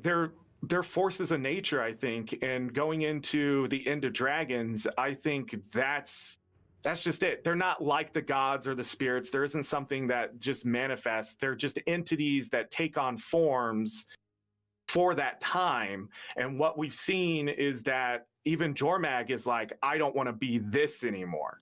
Because when you first start talking to Jormag and hearing the whispers, Jormag is like, I don't want to be locked in this. I want to become more like Aurene. I want to be something new. And that's just it. That exposition right there tells you so much that Aurene isn't an elder dragon. Aurene is something new, something the world has never seen. But we helped create that, and it helped create our character. Our character is connected. Our character is important. And we see it in the meta battle the entire time. And I don't think people realize it. Aurene is talking to you the entire time, asking not to tell you what to do, but asking for help. Help me figure this out, right? And we get to the ending of that battle, and when she finally severs it, she can't do it alone. She needs us. She needs the people of Tyria to help her. So therefore, she can't possibly be an elder dragon because she's not going to die at our hands. And the other dragons had no interest in killing her after Calcatoric. Calcatoric was more like, this is my brood, and I want to eat you because you're going to cause me problems. That was it. Mordremoth even knew that Aurene was there, but wasn't exactly trying to get rid of Aurene. It was Mordremoth was trying to take the egg of Aurene. Because corrupt that dragon, and I got a dragon, right? There's so much story here. It's ridiculous just how Anet just sort of sneaks it in there and sprinkles on a little bit of this and says, oh, pretty dragon. But she's not. She is a destructive force herself. She can sever ley lines. Get out of here. Like, that's huge. Well, I definitely think that that's one of the big things. There's been a lot of discussion about, especially with this, arc here with Icebird Saga. Why was Aurene so disconnected from it? I think there's a lot of reasons. The most fundamental just being that we had an entire season about her previously. So letting other characters and things have their moment, I think is important. But I do think there's a lot of stuff that they've set up, particularly with her, right? We get some discussions with Jormag about you don't even know what you're capable of. What else can crystals do? They can reflect, they can refract, they can all these different things, which I think are going to be really crucial.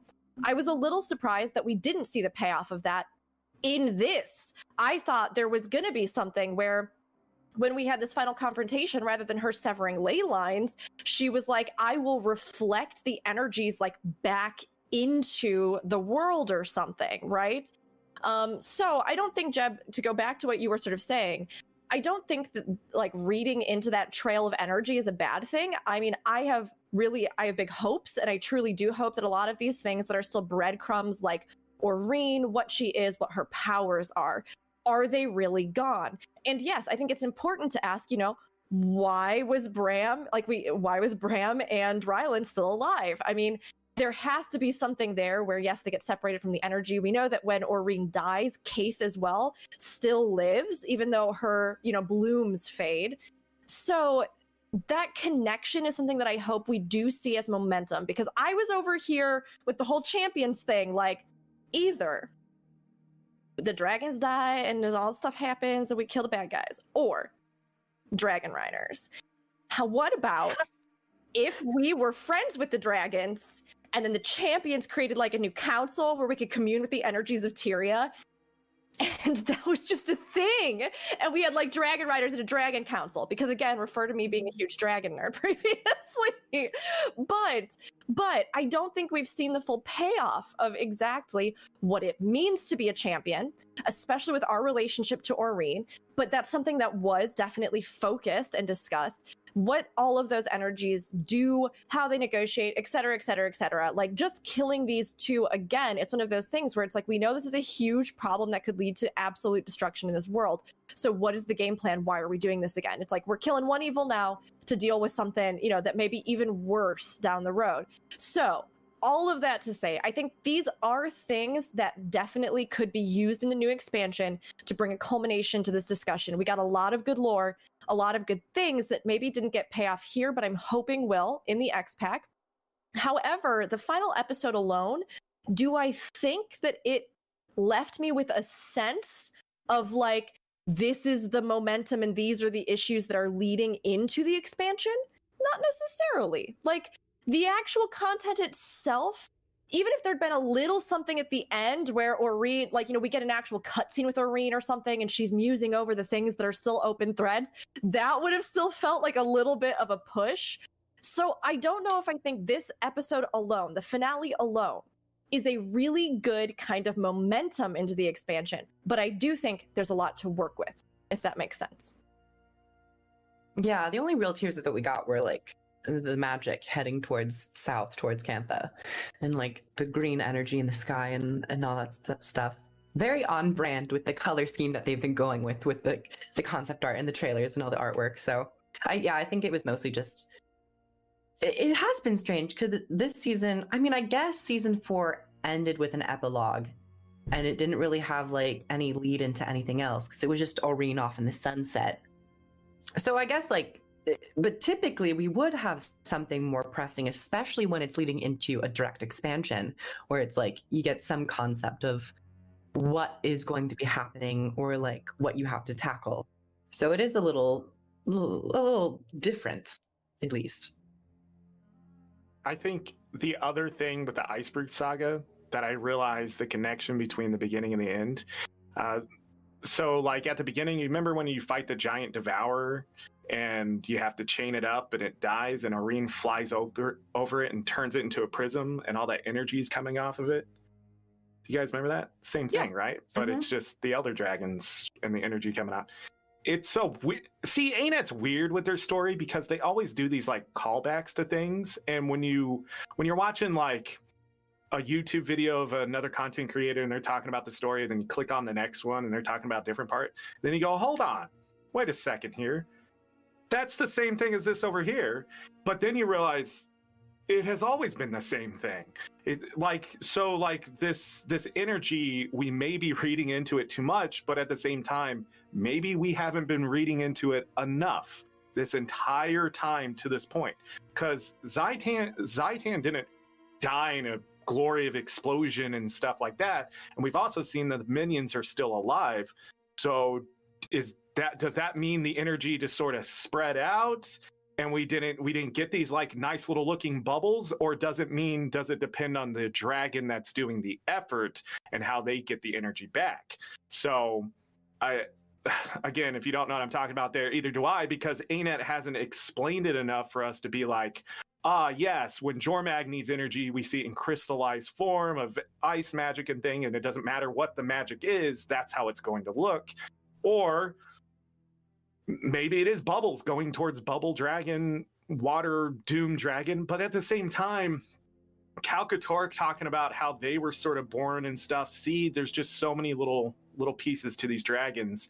And when we get into that meta and we finally see what happens when two elder dragons clash together, but what would have happened if Mordremoth did go after Primordius or Jormag while they're sleeping? Why didn't that happen, type of thing? And what would have happened? Because that was a choice. They could have been like, hold on, if that dragon dies and I can get their magic, I can kill that dragon. But they didn't. There seemed to be an order to things still. And Kalkatork was just like, I'm going to eat everything that's available and just take what's there before the other dragons wake up, and ended up losing it. And I don't see. And this is what it is. I talk about the standard and how it's just good, but it's fantastic when you look over the arc of it, because Anet tells us the story without telling us the story every time. They always have these foreshadowing events that lead up. Like Balthazar, as long as you were paying attention before Balthazar appeared in front of you, you knew it was Balthazar. You realized, wait, fire and brimstone and these are God things that we're talking about? Duh. And Anet just sits there and laughs. They just hold their stomach and they're like, ha ha ha, how could you not understand that for the last 3 episodes or whatever? And the thing is, they've been doing that with the dragons, I think, since day 1. And then they do callbacks. So when we went back and saw that the Risen were unchained, that means the dragon's magic affected something, but it's not dead. It's not gone. So Jormag's, the Svanir aren't gone, but what does that mean? Can the dragons come back? Is there a way to take the energy from these things and bring it over here?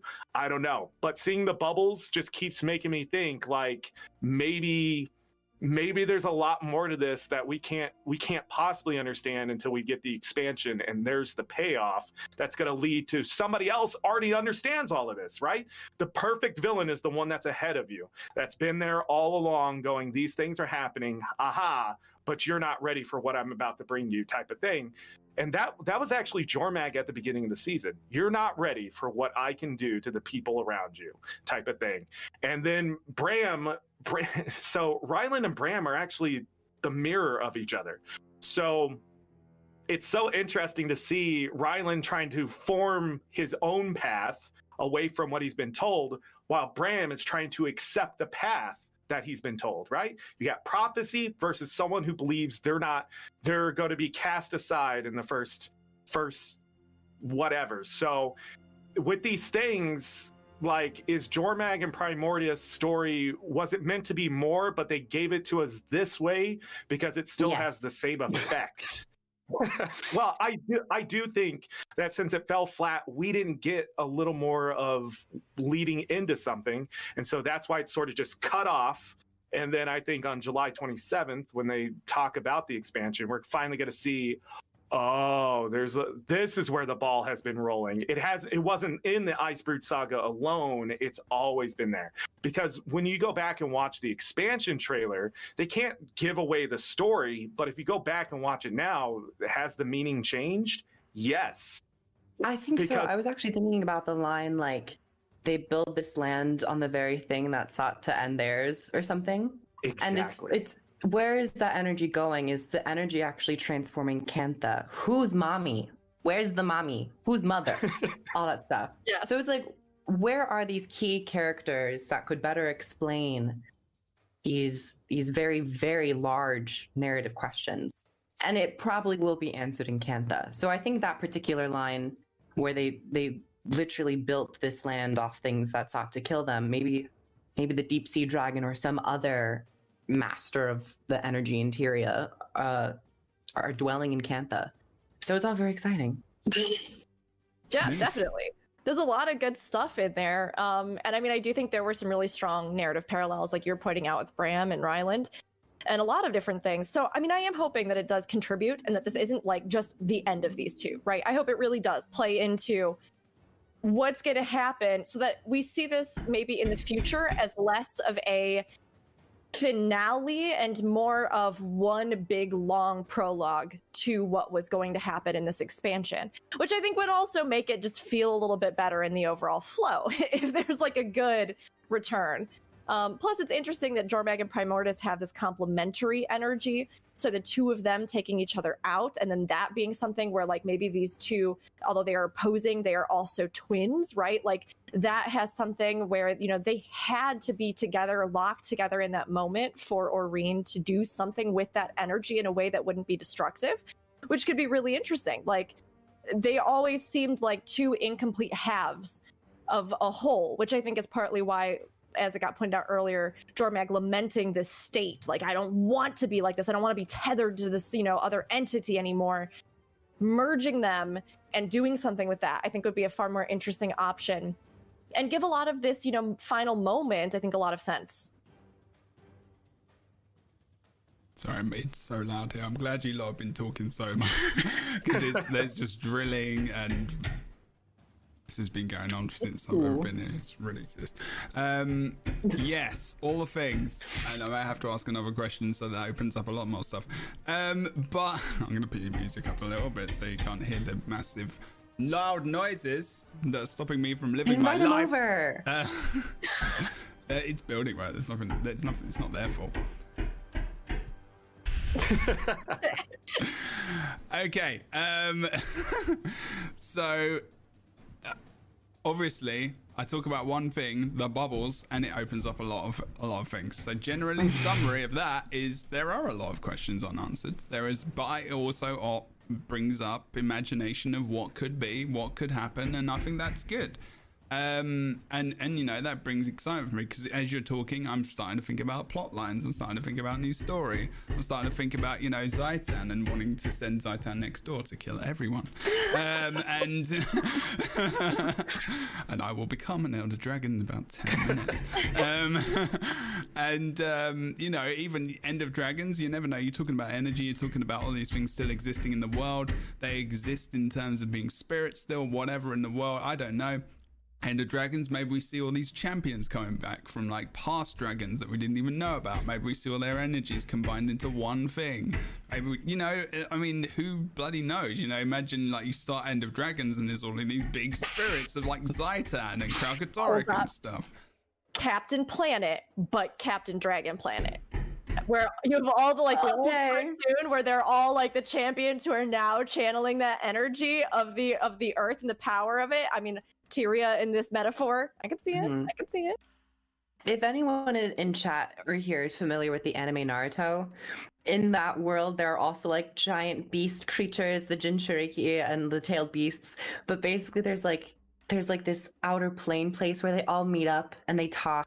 And there's like a master of them all. So I kind of feel like that's kind of happening with this storyline too. Maybe the dragons are in some way still around, at least in the mists, or their energy has just been transferred. And then I think the mother character will probably be, I just want to know, who's mommy? Can I get some milky, mommy? I'm hungry. No. Nope. Mommy. Nope. And we're done, crew. Calm down. Okay, so no, I'm kidding. I am really curious about the mother figure and Kunavang, because we know Kunavang plays a role in this as a facilitator in some sort of way because of the trailer. So like Kunavang's also an interesting connection here as another dragon that we've seen in the series that is not hostile, but who has been around for far longer than Aurene and may be able to provide some thoughts or guidance on this, right? Oh yeah. Sorry, there was a really loud bit that you just wouldn't have been able to hear anything. Jesus Christ, what are they flipping doing? They're rebuilding the entire thing. Apparently. Well, there's like work in like 40 of the apartments here, and it's been, but like, no, of course, the work is going on this way, and upstairs. So it's like, it's annoying as fuck, especially during a podcast. There's two engines. All right, my speaking might be a little bit less until that kind of dies down a bit. I will try and talk to my mic closer, so try and get there's no filter that will get rid of that loud piercing noise because it's actually louder than I am. So there's nothing I can do about it. Apologies if you're listening to this online. Also, let's talk about let's get onto the actual gameplay. Story is important, but eventually you have to play the thing, and that's the important stuff. Okay, so the actual whole thing was about 40 minutes to an hour depending on how long you took. You play through, you get into it's an instance basically. There's a little bit of preamble and then you get into an instance. How did people feel about that? And also, did you enjoy the actual instance itself as well? Rook, you go first. I actually liked it. I thought it was super fun.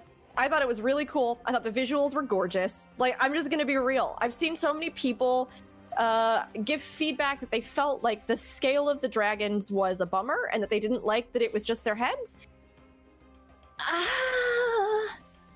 I kind of have mixed feelings about that, in the sense that, I mean, I think there are so many games where you see this be a hurdle, right?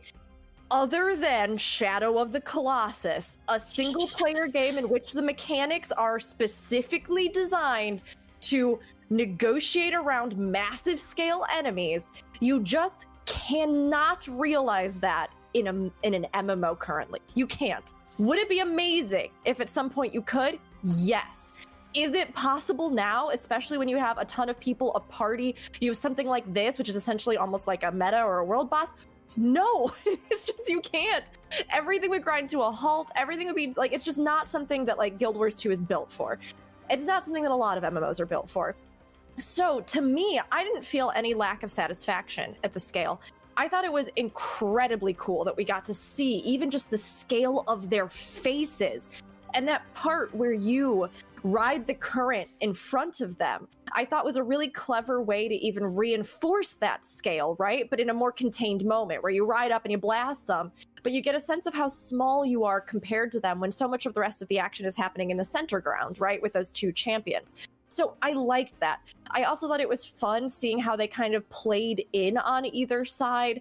I liked the color difference. I liked the different mechanics that we've seen even be reinforced, like the different enemy types all at play on the field simultaneously. I thought all of that was really cool. I mean, I'm glad they gave us a moment to have, you know, Oreen's champion shenanigans. I would have loved it, I think, even more in the story mode if there had been something where as you go in, Oreen is like, you know, here's more of my power, and there was some kind of optional little like skill set you could flip into where you too could actually like really channel her power as a champion. Just from a role-playing standpoint in my heart as Oreen's champion, I get to see them do cool stuff with like their dragon's power. I wanted to do it too. So that's maybe my only like complaint. So to me, I didn't really mind the scale. I thought it was visually beautiful. I thought it was a lot of fun. I thought it was a great instance. It was unique. It felt memorable to me. Outside of all the story stuff, I loved that. And I think the dragons' designs are visually gorgeous. Like, I love the differences in how they've been artistically realized. So I loved it. I thought it was really fun overall, personally. I like their models too. The only thing about their models that I didn't like was actually on Jormag. Jormag's arms are completely detached from the body. So it's just the hands. You could see it in one of the screenshots too. So it looked a little weird. It would have been nice to have that cohesiveness, but I agree that like ultimately, as much as we would have liked to have seen the original Primordus that we first saw in season 3, that Primordus was just so astronomically large that it would be very difficult to actually like have a fight around that, or even have like a map around that, especially if you're doing a Jormag versus Primordus. I liked the fight a lot. It's not too long, not too short, but I think my only issue is that I would have preferred this to have been in like an open world map that you specifically go to. I think because you have to access it through the Eye of the North, it adds just a little bit of awkwardness. And I don't know if it will necessarily be one of the most replayed things coming in Guild Wars 2. I know Heart of Thorns, Dragons definitely sees a lot of replayability, just because the whole entire map is designed to be so incredibly fun, at least from my perspective. Dragonfall is also a really good map too. And I think those are like the only 2 maps where we really get like a dragon fight. So I think the maps that we've gotten so far have been really high quality. And I would have liked to have seen another one, particularly if we're fighting both Jormag and Primordus. But the whole entire fight was really cool. I liked the different sequencing, fighting Ryland and Bram, where it was nice. CC, crowd control. It's always wonderful seeing many different areas of Guild Wars 2 combat come together. There were boons on them, so if you have a boon strip build, it would be somewhat useful and all that stuff. And even the actual attacks had such a large radius that it somewhat incentivized like movement skills, like either a blink or like a thief shortbow to get out of it. Or And I would CC love to break see them more out, of that. right? Like, because Yeah, those or big CC. attacks, so you had to CC or just escape, because there's a big AoE that Ryland does, where he kind of sits up with his sword, and there's just AoEs everywhere. Like, if you go and do the big public one, and it's like, that's going to wreck all of you, but more often than not, he gets CC'd out. But, like, yeah, that was really good. So it was one of the more recent times I've seen that, and I kind of hope that they at least roll with that, maybe in like more structured content where it would be okay to take a portal or a blink or like a sand squall. Some of these like movement abilities, or like I know Thief has another preparation where it's a portal. So I would love to see more of that integrated into combat, and I liked seeing it here. Yeah. Zarek. Okay. So I've talked about how much I enjoyed this. I did like the instance. I did like it, but it would have been so much cooler if it was like a small Drizzlewood map where you moved both sides towards each other simultaneously. You had to choose sides, used Oreen's powers to sever the ley lines, get Jormag, and just slowly squish the map until the champions were like, okay, we have to fight, right? It would have been so much cooler, but with what we got, I like the mechanics. I like jumping down and throw down a table and be like, yo, make sure you get your CC bar breaks. You know, I liked the story instance for sure, because my character's running a moderately good build, so I didn't run into any issues with that. CC problems at certain parts, my character is a necro, so we're limited in stability, things like that. But in the open world one, it's just like a giant army coming down, and it like, even with the NPCs in the story, you can see like, you know, this is a fight, and you also sort of lose it in the story too, because you're so focused on the one targets. But it makes sense to get narrow-sighted, because that's the whole point. So they do a good job of the storytelling in that, in the sense of what you're trying to do. And then in the open world one, I think it's a lot of fun. Just everybody's doing their thing, trying to get their achievements. So much stuff is happening from one side. So when you're on Jormag's side, you literally get tunnel visioned into this ice effect. When you're on Primordius' side, fire everywhere. It's really well done. The NPCs can't get too far off track. They'll jump back to make sure they're centered in their lane and things like that. So ANET's thought of that stuff. There weren't really bugs. I didn't see any bugs. There's one major one that if you break the bar too fast, that one can affect you. But other than that, like, it was just smooth running. I had another one where, like, when you get teleported to shoot the laser, you would sometimes continue to fly. And if you fly too far, you get out of bounds and you start dying. So I had that happen to me like 5 times. I don't think it's been fixed. It's a server desync. It's a server desync. Yeah. My buddy was talking about that, where he flew up in the air and he just kept going. He just kept going up in the air, and then it just dropped him. He couldn't do anything, and his character just hit the ground, took like 1 million damage, and he was like, wow, Primordius is overpowered. Like, but other than that, it was a pretty smooth fight. Yeah, I think it's a neat instance, right? I think it does something that is distinctive and feels unique and has, you know, interesting visuals.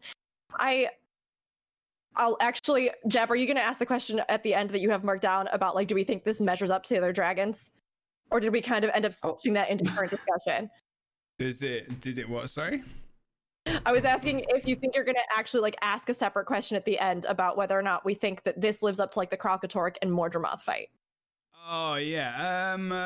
Oh, no, we can talk about that now. That's fine. Yeah. Mechanics and stuff, yeah. Only because I was just going to say that, like, I personally love the scale of a lot of the fights with Kralkatorrik, which is like a multi-part thing, right? Like, you have those story instance ones where you're actually like fighting his face and you're flying over him, and then you're in that like flying instance, which always bugs for me, so that I just look like I'm weirdly T-pose, or like Oreen is super weirdly T-posing as she just like zooms through the air. Every time, and it's the one time I get to really live my Dragon Rider dream, and every time she's T-posed so horribly. It's okay, it's still worth it, I still love it. But like, versus Dragonfall, the map, which is a case in which they did try to give a massive scale of an enemy. But again, and the culmination of that are you like actually like underneath him and he's flying over you and you're trying to like line up cannons to hit him in his spot and then there's blood everywhere and you're trying to run away? No, like, you know, like you're running up to little warts and you're hitting them real good. Like, and that's kind of what that is, right? So like the scale is cool, but again, does it give you like a huge interactive immersive experience? No. So the closest one for that to me is Mouth of Mordramoth, which is I love Dragon Stand. It's one of my favorite pieces of content in the entire game. I think it's one of the most phenomenal experiences I've ever had in an MMO. Is it also super mega laggy a lot of times? Are you also standing there and you're like, I can't see anything on my screen? Yeah, but like it's worth it because it's so cool and I love the scale of it. But do I think that every single fight needs to be that? No. And so for me, it's like this one feels different. I don't know if that's bad though. I think it's just a different experience. I do agree with what like Zorik and Kroof, what you're both saying. I think it could be really fun if they had done something like a smaller scale map where you have this push and you have this thing. I love the meta, so that would have been really satisfying to me. But do I think that it's wrong for them to experiment with some kind of new format, something that's more instanceable, something that allows people to kind of hop in and target more accurately what they want to do at any given moment? And that presents this kind of story with the champions and ourself and the dragons? No, I think this was a logical way to tackle it and to say, how do we have multiple creatures in one space and still create content that people can run? So it's just different, but I don't know if I would say that it's like bad or they didn't do what they were supposed to, or they, you know, I find this more interesting to me sometimes than even that culmination of Dragonfall in particular, where it's like, okay, kid a champion, poked a warts, did it. Like, I feel good. I nailed it. Like, and I like Dragonfall, but this just is a different experience. I don't know if I would say it's better or worse. I just think it's a different way to tackle how you create content. I think Dragonfall as well, what made Kalkatorrik able to be a map in the first place is that he grew 3 times bigger than he was or something like that, absorbing all the magic from the mist and stuff. So story-wise, it made a little more sense. I mean, would that land and stuff actually pin him down? Yeah, we could argue. But like story-wise, it made a little more sense, while Jormag and Primordius didn't seem to be doing the same thing. They weren't awake long enough and didn't absorb enough magic because it was just fire and ice for the most part. And then like, why didn't they come further out into the battlefield? Well, story-wise, they're trying to stay away from each other because they're going to blow each other up. And our whole point of being there was to get them to come together. But mechanics-wise, I feel the same way, but I don't know. That old veteran part of me just wants, you know, when we killed Zaitan, it was just boring, right? You're just pressing the button until the cannon did its job. But when you got to Mordramoth, there was 2 sides happening. There was the battle in the mind that you had in the instance, and then you had the big outside fight. I feel like this time it was just meant to be an outside fight like Kalkatorrik, but it just didn't feel the same. Felt like just like a world boss to me, and I think that was a little more disappointing when you look at the overall arc of it. But it's a good instance. It is different. There are mechanics that you have to do, which I always ask for, and Anet is like, no, combat is fun for 15 minutes straight. No, break it up, you know, give us something else to do here. Even if it is hitting the F key at a certain point, it's important to have us doing more than just sitting there just spamming our attacks. And it does all that. So that's why I really enjoyed it.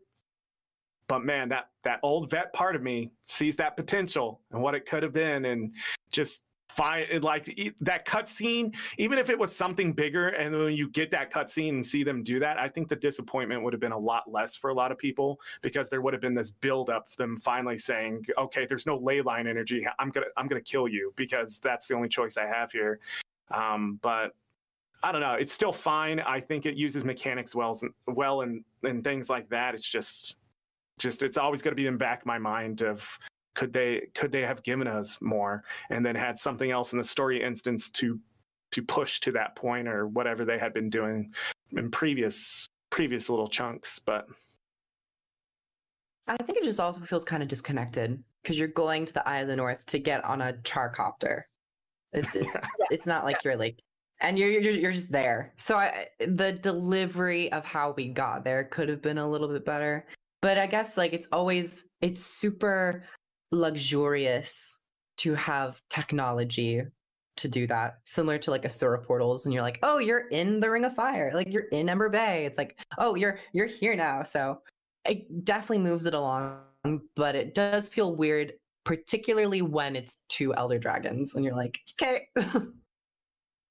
Yeah, I do agree that that's something that I think they tried to like centralize that quest hub, which makes sense because, you know, as they said, they weren't going to be releasing a new map with every single episode, which I think was a good move overall. And I actually did like two-parter maps and seeing how they came together and how all the metas worked and like the light puzzles that bridge one side to the other. I thought that was all really neat. But it did feel, yeah, like you get to this point, especially during these chapters at the end, like I wish there had been maybe, yeah, like a map or something for, I don't know. It's hard to explain because that's really where I felt, I think, the shortness of content the most. That was one of the few times that during the whole thing, I had a moment where we'd finish, you know, a chapter and I was like, that was it. Like, I don't normally get that. Like, even if it's a shorter kind of installment, usually I'm like, okay, that was fine. We made it through in one stream. But it was actually kind of strange to me with these chapters as I got through them. And I was like, wait, what?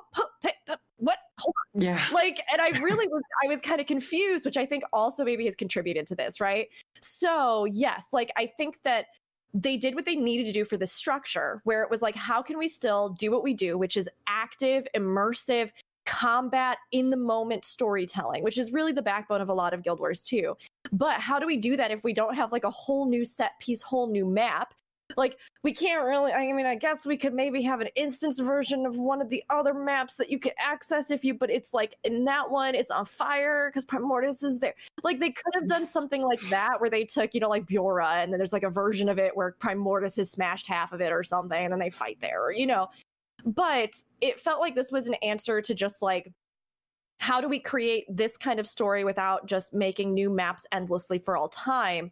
And I agree that it was like, it's good on one hand, but on the other hand, it does make you feel a little bit less connected to the world, to the larger scale battles, to, you know, it did feel to me like, you know, it's just this weird dream that I had. And then I came back to Eye of the North. Yeah. And I mean, like, it's not to say they didn't do cool stuff. A few of the different, you know, Dragon Response missions and things I think were really neat. And I liked seeing some of the extra lore that they'd hidden there about some of the conflicts and things. I thought that was cool, but it did feel a little disconnected overall, I think. Okay, I'm going to ask a question. Again, it's really loud here, so I'm not talking much. So I'm really upset about this because I was really excited about this podcast, but there's just no point in talking because you won't hear me. So I'm going to ask You will questions be the every so ringmaster. often. I'll talk about it later. It's okay. I feel sad. I was really excited for this. So question, so in one way, like, this instance is like the finale to the DRMs, basically. So you've got all the DRMs, replayability, and then you've got this, which is replayable as well, and you can get 2 gold once a day, as well as the other rewards, which is quite nice. Do you all think that DRMs are the future of telling stories, maybe, for Guild Wars 2? How do you feel about DRMs? And do you like the replayability and rewards that are available from DRMs and that last instance as well, with the tokens and being able to spend them on things like the Dwarf Infusion? Okay, first person, Zorik. DRMs are horrible. They are nasty pieces of content. I have no idea if ANET's ever going to do them again. But if they do, I don't want to play them. And I'm going to say it this way. Every DRM takes you a certain amount of time. No matter how good you are, you're going to have to sit and wait and listen to these NPCs just talk and take their time walking down the trail for you to finally just get to a strike mission boss, but, you know, washed out. And they're just not balanced. They're just all over the place. I get what they were meant to do. I respect them as content, but man, it just, for me, it was like, just, I'd rather nail a nail into my hand than just play them for 100 hours trying to get all these achievements and rewards. It was just at a point when you got the last group of them that get my mastery, get it for the story and never go back. Because what's the point of having, things already in place like the strike missions and stuff if we're not going to utilize that even in story? And why can't we just have the story instances, give us the composition? Are you okay, Kroof? I read Valen. I read Valen's comment. Zork is slumped and then he failed on normal mode. Sorry, I'm so sorry. I don't think I ever failed on normal mode, but you know what? In challenge mode, of course, 100%. Oh, I know what you're talking about if you are actually referring to something. And okay. Anyhow. If someone link a clip in chat, that would be appreciated. No, there are no clips. No. There are no clips. There was a Zork, if it makes me feel from the internet. I get distracted and laugh all the time on stream and die to even the most basic things in video games. It's my go-to, even though on my own time I raid. But on stream time, you're streaming and you got a chat to talk to. You got to think about there's different streamers. Okay, there's a streamer that focuses on the game and the chat at the same time, and they miss a lot, and they don't really care about rotations or what's going on. And then you got the super hardcore people who are just like focused and they're just speaking permanently, but they're just really, really focused on the game. They're barely looking at chat. And then you got people who just literally focus on the gameplay and don't even speak. So it's like you kind of have to juggle that. It's a bit difficult, but it's kind of more funny when you die to basic stuff. I learned that a long time ago. Does anyone here like the Caledon Forest DRM? I think that one for me. Is that like a Tengu one? Fires. Yes. Yeah. And then you get the big ice construct. I like the Tengu one. Yeah, I did not like good. Caledon Forest at all. That DRM, I just all the way to the bridge mechanics is just horrible for me. It just the Tengu the character that they gave us, mission, isn't it? Right. I love then the you character. get to the bridge I will and the say mechanics. I don't like the boss. The boss is a little difficult, especially on challenge mode. I know it's challenge, of course, it's like difficulty and all that stuff, but it's just somewhat weird to manage. And it's just weird to manage the campfires, and the campfire's always going out and trying to move it, but the boss doesn't move. It's a little strong weird. Proof, okay? I won't lie. Don't mess with the Boy Scouts of America.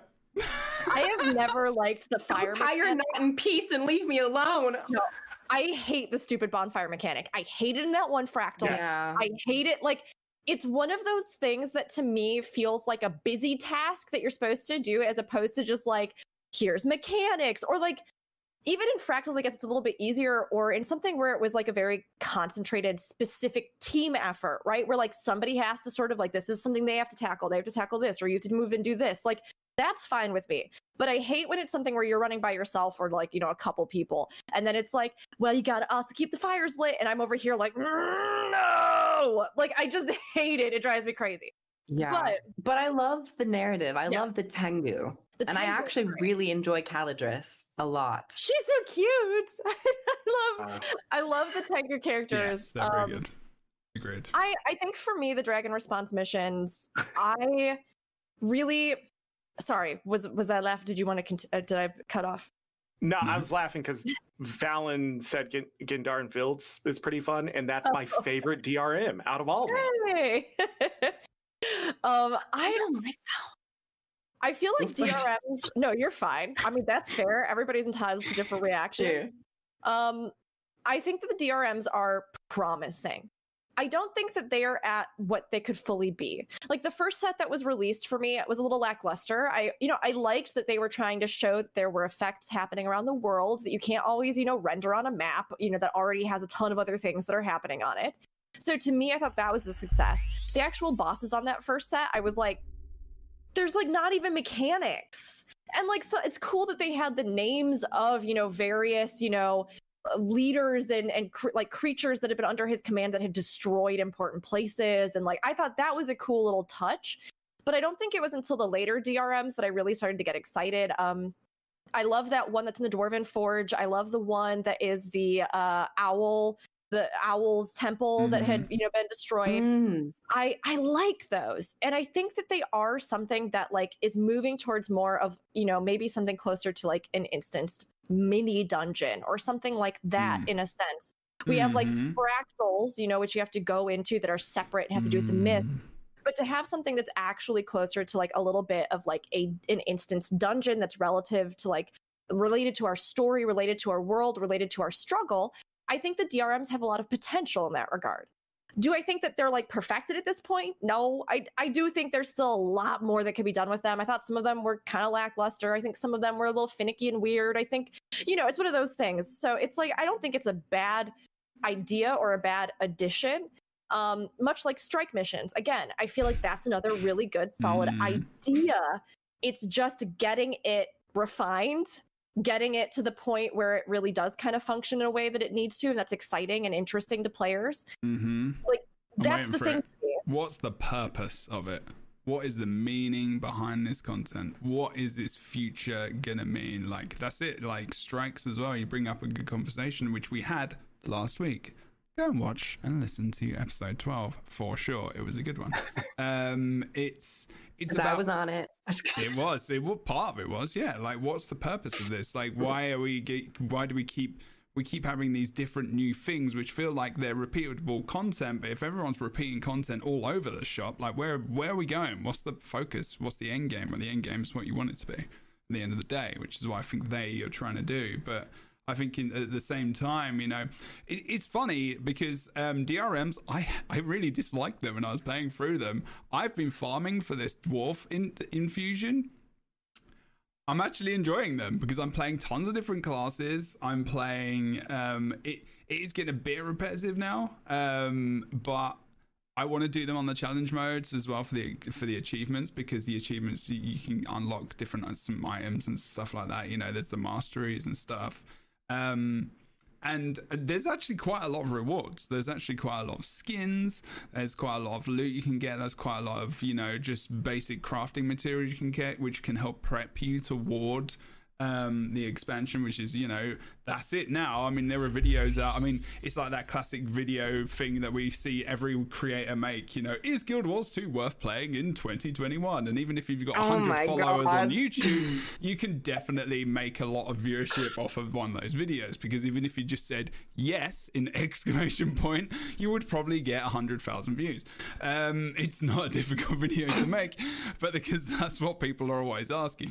But then, now it's like, what do you do? It's those classic videos, isn't it? Like, what do you do before an expansion in Guild Wars 2? Farm for stuff, get items, do dailies, do the things.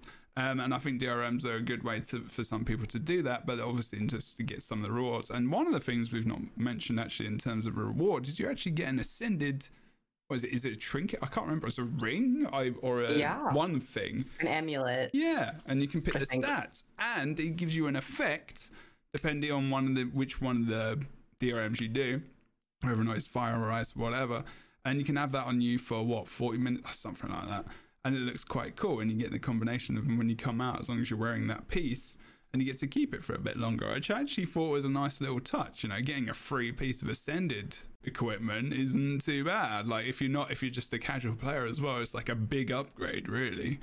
So I don't know. I mean, I've kind of, I'm very much on the, I'm not sure about, I don't know if I want to have them going forward. I don't think they're going to be in the expansion. I think this is a very, very Ice Brood Saga thing. And if they ever think about going forward after, depending on what they're doing after the expansion, they've come out on the forums and said, it's, I think unfortunately the End of Dragons name is not the best name they could have come up with, because it draws out a lot of things of there's end and dragons. And dragons is the main thing in Guild Wars 2. The Guild Wars 2 logo is a dragon. And if they end dragons, where does Guild Wars 2 go from there? And so they've obviously got a lot of explaining to do and storytelling to keep us thinking about what the hell's going to go on. But so there's a lot of combination of words and stuff which make it difficult, because this is a question I keep getting asked all the time, and even in my YouTube comments for some reason sometimes.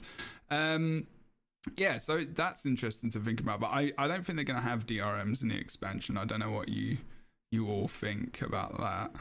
Yeah, I think strikes are more likely than DRMs, to be honest. Mm-hmm. Yeah, I would agree. And honestly, people have said in chat, we talked about it last Lightbringers too, but dungeons, I think, have been a really major talking point.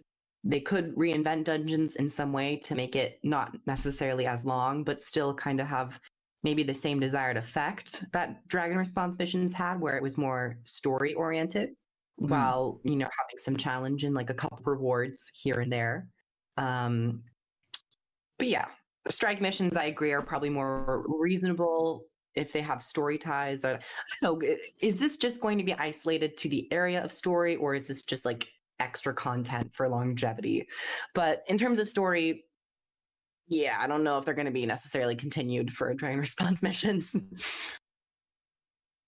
Yeah, I mean, I could see them using the Eye of the North hub to have more instant stuff, like we were talking about, this kind of instant playable beat that is, again, not something that's necessarily like a meta event or a fractal, but that is something a little bit smaller scale that can be initiated there. I like hearing you talk about the rewards from it, Jeb, because honestly, when I was first browsing some of those, I felt a little bit lackluster about the rewards. Mostly just because I think I was hoping there would be some sort of like fully collectible like weapon set or armor set, or that was like unique to those. That would be really cool and iconic, kind of like how I farmed Dragonfall or Silver Wastes or the Dragon Slayer weapons.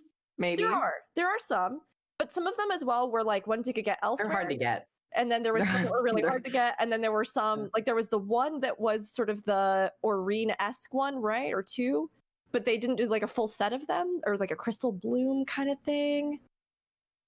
I'm trying to remember. I haven't farmed them that much, in case anybody couldn't tell.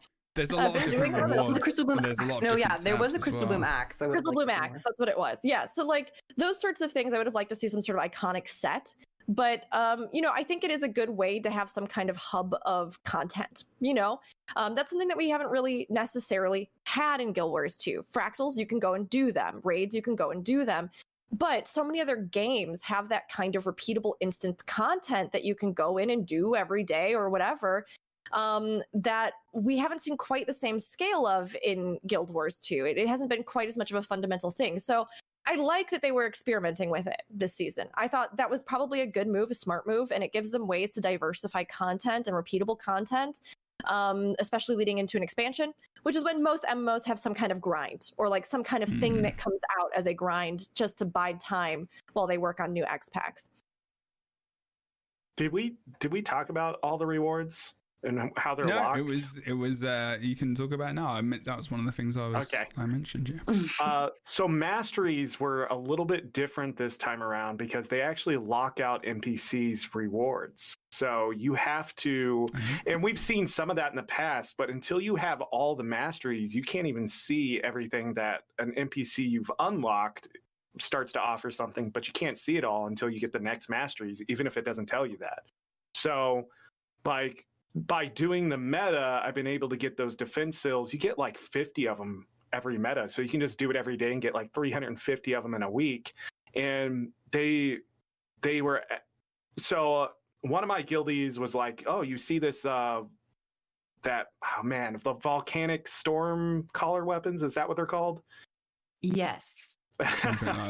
There's so many weapons this time around. But anyways, so those boxes are actually in there. I could not see them because I didn't have the final mastery done. Got it done, and they were in there for 100 defense sills and 1 gold. So you can, and then the price of those just plummeted because you can buy them and then sell them on the trading post. So I actually finished my otter achievement by salvaging them because you can still have that option, but that's the way to get that done now. So and you can only buy 3 boxes a week, but by doing the meta every day, you get enough defense sills. So the rewards actually stack pretty well in that discount vendor. So you don't have to grind DRMs alone. You can just do the metas every day, get the 2 gold and extra stuff from that too, and the chance at that ascended sword. And the minis. Yeah, there's rewards all over the place hidden in this. And then they had those weekly vendors that were coming out, and then they stacked it all into one. And it's just, you can either buy it for full price or just check out the discount vendor. Wink, wink, wink. Because you're going to save so much time by doing it that way, especially when they even give the infusion in there. The infusion went from 750 to 600, which is, again, 2 weeks of your time doing the metas. And the metas aren't long. So I don't know how it's going to be in the future, but the reward structure was, yeah, here it all is. if you get the masteries done, it's all offered to you, and you know, you don't have to do the DRMs alone. You can also do that meta that people are going to keep doing because it's easy gold, easy rewards. And I think that was a cool way to do it, because either towards the end, ANET figured it out when they released DRMs that, ooh, people don't really like these, so let's find out another way. Or you can just grind out the DRMs and then buy it full price or whatever you want to do. But that's an interesting way to structure it, is by putting masteries. And a lot of people hate that, but I love masteries that are specific for certain maps and things like that, because it sort of brings a new level to it, that when you first get there, you're struggling a bit, then it starts to snowball. So you're just comfortable. I go and play the map. It's a casual thing I do now, versus when you're first there, you're like, why can't I get all this done? Or how's that person surviving this type of thing? There's still that sort of vertical progression, but they don't limit it to the entire game. Instead, they limit it to that one space. Do you want to do this? So the option is still there, and they did it very well with the masteries this time. There's a lot of things I didn't like towards the end of the Icebrood Saga, but they did some really mechanically wise for rewards, some exceptional things. And then, you know, of course, the big problem with the weapon skins and all that is that they were so expensive and they were holding back people's metas. And you shouldn't have to, you know, pay 8,000 to 10,000 gold to finish a collection to get your meta done. That shouldn't just be in there. That's how I felt. And then they changed that. So ANET was listening. So I wonder if they really did, when they got to the final instance, they were like, you know what? Yeah, DRM's not your favorite thing, so we're not going to punish you for that. Go play the meta, because that's our favorite thing. And you need to see that cutscene 6,000 times before you're done playing this game. And I'm like, okay, fair enough. And I've actually done that meta more than I did Drakkar or whatever his name is in Shadow in the Ice. I hated that episode. But I love the new meta. It's just easy to jump in there. You're done in less than 15 minutes sometimes, and you get all these rewards and you jump out. And then when Monday comes around, you can be like, oh, all these boxes I don't have the skins of? Okay, 3 gold. So again, you're making 14 gold. It's just, you get so much more out of it. It's a really good reward structure, but you have to have your masteries done. So that's the catch. And it's like, you have to play the game though. You're not just going to give it to you. You have to put the work in, and then we'll give it to you. That's actually not something I've thought about, but that's a really cool point. It's not too bad. I'm on like the level, like this is the first time, like no lie, like this is the first time I actually want to do it. Like I have not really played the DRMs. Like the last week, this is the first time I've played Guild Wars 2 every day, even off stream, maybe for 2 or 3 years. And like it, and wow. Why is it? Because the dwarf infusion is a big incentive, but also to get all of the flip that in the UK is not some cool kind of like call sign or anything like that. This is like, oh, absolutely not. And like, you know, please stop. Knock on wood, yeah. But like, actually stop. Oh well, no, they didn't. But yeah, I started playing again, and I wanted to get the masteries because I want to go for the things. I want to, you know, get. It's not the cloak you can get by doing all the masteries, is it? I can't remember. But there's different things you can get by doing all the masteries, like you say. I'm not. How do you feel about having to spend those tokens on unlocking each of the dragon crystals so that you can then unlock each mastery? That's a little bit like cheap, because it just pulls you back a little bit more from getting other rewards. The reason is because, again, I want the dwarf skin and it's the same currency, so I have to keep paying for this other thing. I'm like, oh, I've got like 750. Oh no, I still need to do 2 things. What do? Do I unlock the mastery or do I get the dwarf infusion?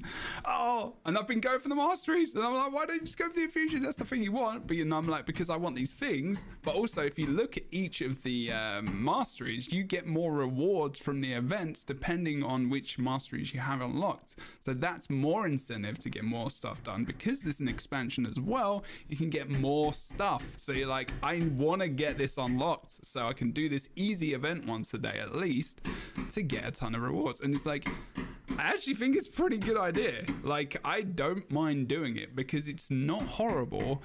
And there are tons of people in there as well, just interacting and playing this big event, which isn't a meta which goes on for an hour plus. Because I can do that. I can play for 15 minutes in my lunch break, in my break between streams, in my, break from my 10-hour Zoom meeting for the day for school. It's like, and it's yesterday was a long day. But yeah, I don't know. I don't know how you all feel about that. But I actually kind of like it. But I feel like what Rook says is true as well. Like, rewards-wise, I don't think it's not. The rewards aren't for everyone. That's for sure.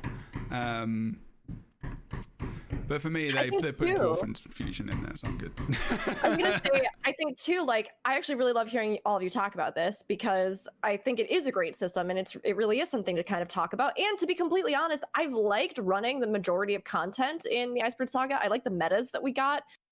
Oh my gosh, I think I've run Drizzlewood a billion times now because I'm working on the Otter infusion, but I'm actually not sick of it and I do really enjoy it. But I also like that alongside this huge long meta that has the 2 parts, we also got stuff like the Dragon Response missions and this, sort of meta clash here at the end, because it's nice to contrast that, right? Like, do you have a ton of time and do you want to do this thing? Or do you just have a little bit of time and you want to run this other stuff? I think that's a really smart move. And I do really appreciate that. So, I mean, I like that they have all those different, rewards. I think it would have been nice, Zork, like you were saying, maybe even to just see, like, in the vendors, though, like, even if it wasn't there, like, have it grayed out or something. And then if you hovered over it, it would say increase blah, blah, blah to mastery rank, whatever, to be able to purchase or something. Because then I think people would go to those vendors and be like, oh, I can work towards this, as opposed to having to, like, search more deeply about how all of this goes and how it all builds. Because I like the idea that they reinforced a lot of these masteries. And I even really liked a lot of the masteries from this season that were, I liked the Raven Light puzzles a lot. I thought those were really fun and I enjoyed that, So for me, having more where it does, reward you for that mastery and that time investment that you spend in it, I think is really fantastic. People just need to know what all they can do with it to really understand, okay, so if I want to get my biggest bang for my buck and, like, do all this stuff, I should max all these things out. One of the reasons why ANET doesn't do what you said and gray it out all the time is because it overwhelms players. They feel like they have so much content to work through. And so what they do is they reveal it bit by bit. I agree. I don't like that as a veteran player, but as they have found out, when it's more of a surprise, players tend to be like, oh, I get even more stuff type of thing, versus then when they see it's locked, they feel like they have all this work to do type of thing. I believe that's why they do that. I don't like it because I like to see, like, oh, there is more to this. But at the same time, there has been so much hidden stuff over the years that I'm not surprised that they keep doing it. And just the way players are sometimes, I can understand why you're like, we're going to hide this stuff until you either put the effort in or you don't, type of thing. It's the weirdest reward structure, but it also comes down to who you play with too. If my guildie didn't say anything, I still would have not done the mastery that night. I would have just moved on to other things, right? But and then that's just it. If you have a good community that it's exploring everything and getting everything done with you, and then they're like, hey, did you see this? And you'd be like, no, it's not there. See, it's not there, right? And they're like, well, it's here. And they show you, you literally screenshot it and put it in the Discord, like, it's there. And we're like, what? And then finally we figured out, oh, the mastery. But it was so cool because you realize there's more. Like, you're doing all this work and you're like, oh, well, my effort died because I couldn't see the carrot on the stick type of thing. Like, why am I running on this treadmill type of thing? And then he's like, you can actually get the carrot. And I was like, oh. So then I went and did the stuff. I went and did the stuff. I was up at like 4 a.m. the next day. I'm like, I'm finishing this. I'm getting my boxes. But then also seeing what the meta did and stuff, it's interesting. But I do agree that it would be better if they gave us more information on how to unlock more things instead of hiding it in tooltips in the mastery, or just sort of being ambiguous about how the rewards are structured. I don't even know how to do the cape. I wasn't interested, so I forgot about it. but I still don't know how to do it where it started. And I think I was watching someone else's stream, Shay's stream, and she was talking about the cape or whatever and showed the vendor and stuff. I'm like, where is that? Like there were so many rewards. Again, the Icebrood Saga, everything that we have, there is so much stuff. It's been the longest series of anything, any season, any expansion type stuff. The content is massive, and there's so many rewards. There are so many skins. We keep begging for skins and this and that and weapons and armors, and I don't have any of it done. I mean, I have some of it done, but there's just no way for me to stay so invested in it to finish all that stuff. And other people have, and I'm impressed. But the rewards were massive. There was just so much stuff in this Icebrood Saga, and it's hidden behind metas. There's drop rewards in places. I'm trying to think of something else that was in Drizzlewood. Oh, they had the infusion in Drizzlewood, so you go and get all that stuff was there. There was ascended things left and right. And now we're seeing they're giving us more because they're like, oh, legendary armory coming. Better get your ascended and legendary stuff together, fools. And you're like, so you are going to give it to us before the expansion. But if you think about it, it makes sense, because if they make us get our legendary stuff done now, when we get to the expansion, we're not fiddling with the armory. We already have that. And so it makes me think, what are they giving us in the expansion that's better than the armory? What are they giving us? What? So they already told us new legendaries. Yeah, new legendaries, right? So, but what else? What else, right? They can't just start giving us legendary stuff and armory and things like that. What is the hook? What is going to be that mount? What is going to be that gliding? What is going to be the mastery system? What are they going to give us that makes us forget the DRMs 100% because you never want to play them again, and then realize maybe they are okay, but you don't want to admit that because you don't want that kind of content unless it's actually polished out and finished and sent out to the players in a way and packaged in a way that you're like, oh, this doesn't take freaking 20 minutes of my life for each one, because I'm not going to sit here for an hour and then fail because the challenge is only 15 minutes long. But anyhow, my point is, if the expansion gives gives us content that is better than what we got in the Icebrood Saga, that is so huge, because again, it was so huge. You know what I mean? Like, it, and then just seeing the reward structure and how they did that was it. Episode 5, those chapters, they gave it to us piece by piece, but it was so much, they just didn't stop giving us stuff to do. They were just like, oh, you want skins? Weapon set. These other skins we forgot about, we're throwing them in there. You see, you know, just, it's so much random. You want an infusion? Here's an infusion. It was like somebody was sitting in a room just being like, tell us what rewards we need to give the players, and just wrote it all on the board and then threw the marker at the board and said, we're doing it all. And just, that's what they gave you a cape. Come on. They just didn't stop. That was one episode, and we're not even talking about the previous episodes. All the weapons, the infusions in there, it's so stacked with rewards. Like, people already forgot about the Char Metal concert and all that kind of stuff. They gave us a T-shirt. They gave us emotes and things like that. And Final Fantasy 14 players make fun of me because I'm like, yeah, you can earn an emote in this meta reward. They're like, we have 60,000 emotes. I don't know why this is so special. That's true. We have so many of them, but it's a rare and beautiful thing in Guild Wars too. I'd love if the new expansion had a bunch of emote rewards that you could earn from various things. That'd be so good. And then like the Char Metal concert, it's funny that you mentioned that. I think people have maybe forgotten it, or like just don't remember quite as much initially how fun that was. But that to me was one of the most like memorable, unique metas in the game, because I just loved that. I thought it was such a great example of Guild Wars 2's humor. They're like not being afraid to mishmash genres in a way that somehow works, and that is like really delightful and fun. It just felt creative. I love that, like even like the stage of it, the different things that you do during it, that was so fun. And I agree with you. I think there's a lot in this whole season where even if you were maybe disappointed with the finale, there were still a lot of really good takeaways. There were still a lot of really good things and rewards and collections and achievements and puzzles and metas. And I do really think there were a lot of good things.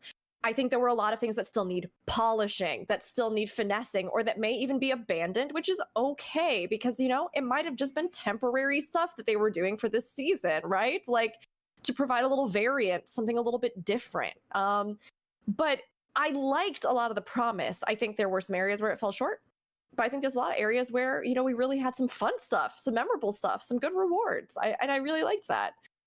I think the other thing we got to remember is content remnants is what I call them. So even back in season 1, there are things that are just out in the world, even reward structures and stuff that are old. That's why it's exciting to see what they're going to do with the marionette when it comes back and how they're going to do reward structure and whether it's going to stay or go or just be in that period or whatever it is. But when we had our older content in Living Story 1, when it ended, the rewards went with it. Anything you can earn inside of there was gone, and then later on they threw it in vendors and stuff. That's the content remnants I'm talking about.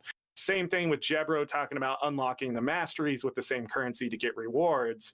I think that is because they broke things up and they're like, how can we limit the mastery and lock it behind something? They're like, oh, just put it with the vendor. But now it's sort of weird when you get in there. Why can't I just unlock it all type of thing? And why do I still have to buy it? Content remnants. And it plagues the game all over the place until finally someone comes through with the polish and says, no, that's not going to work.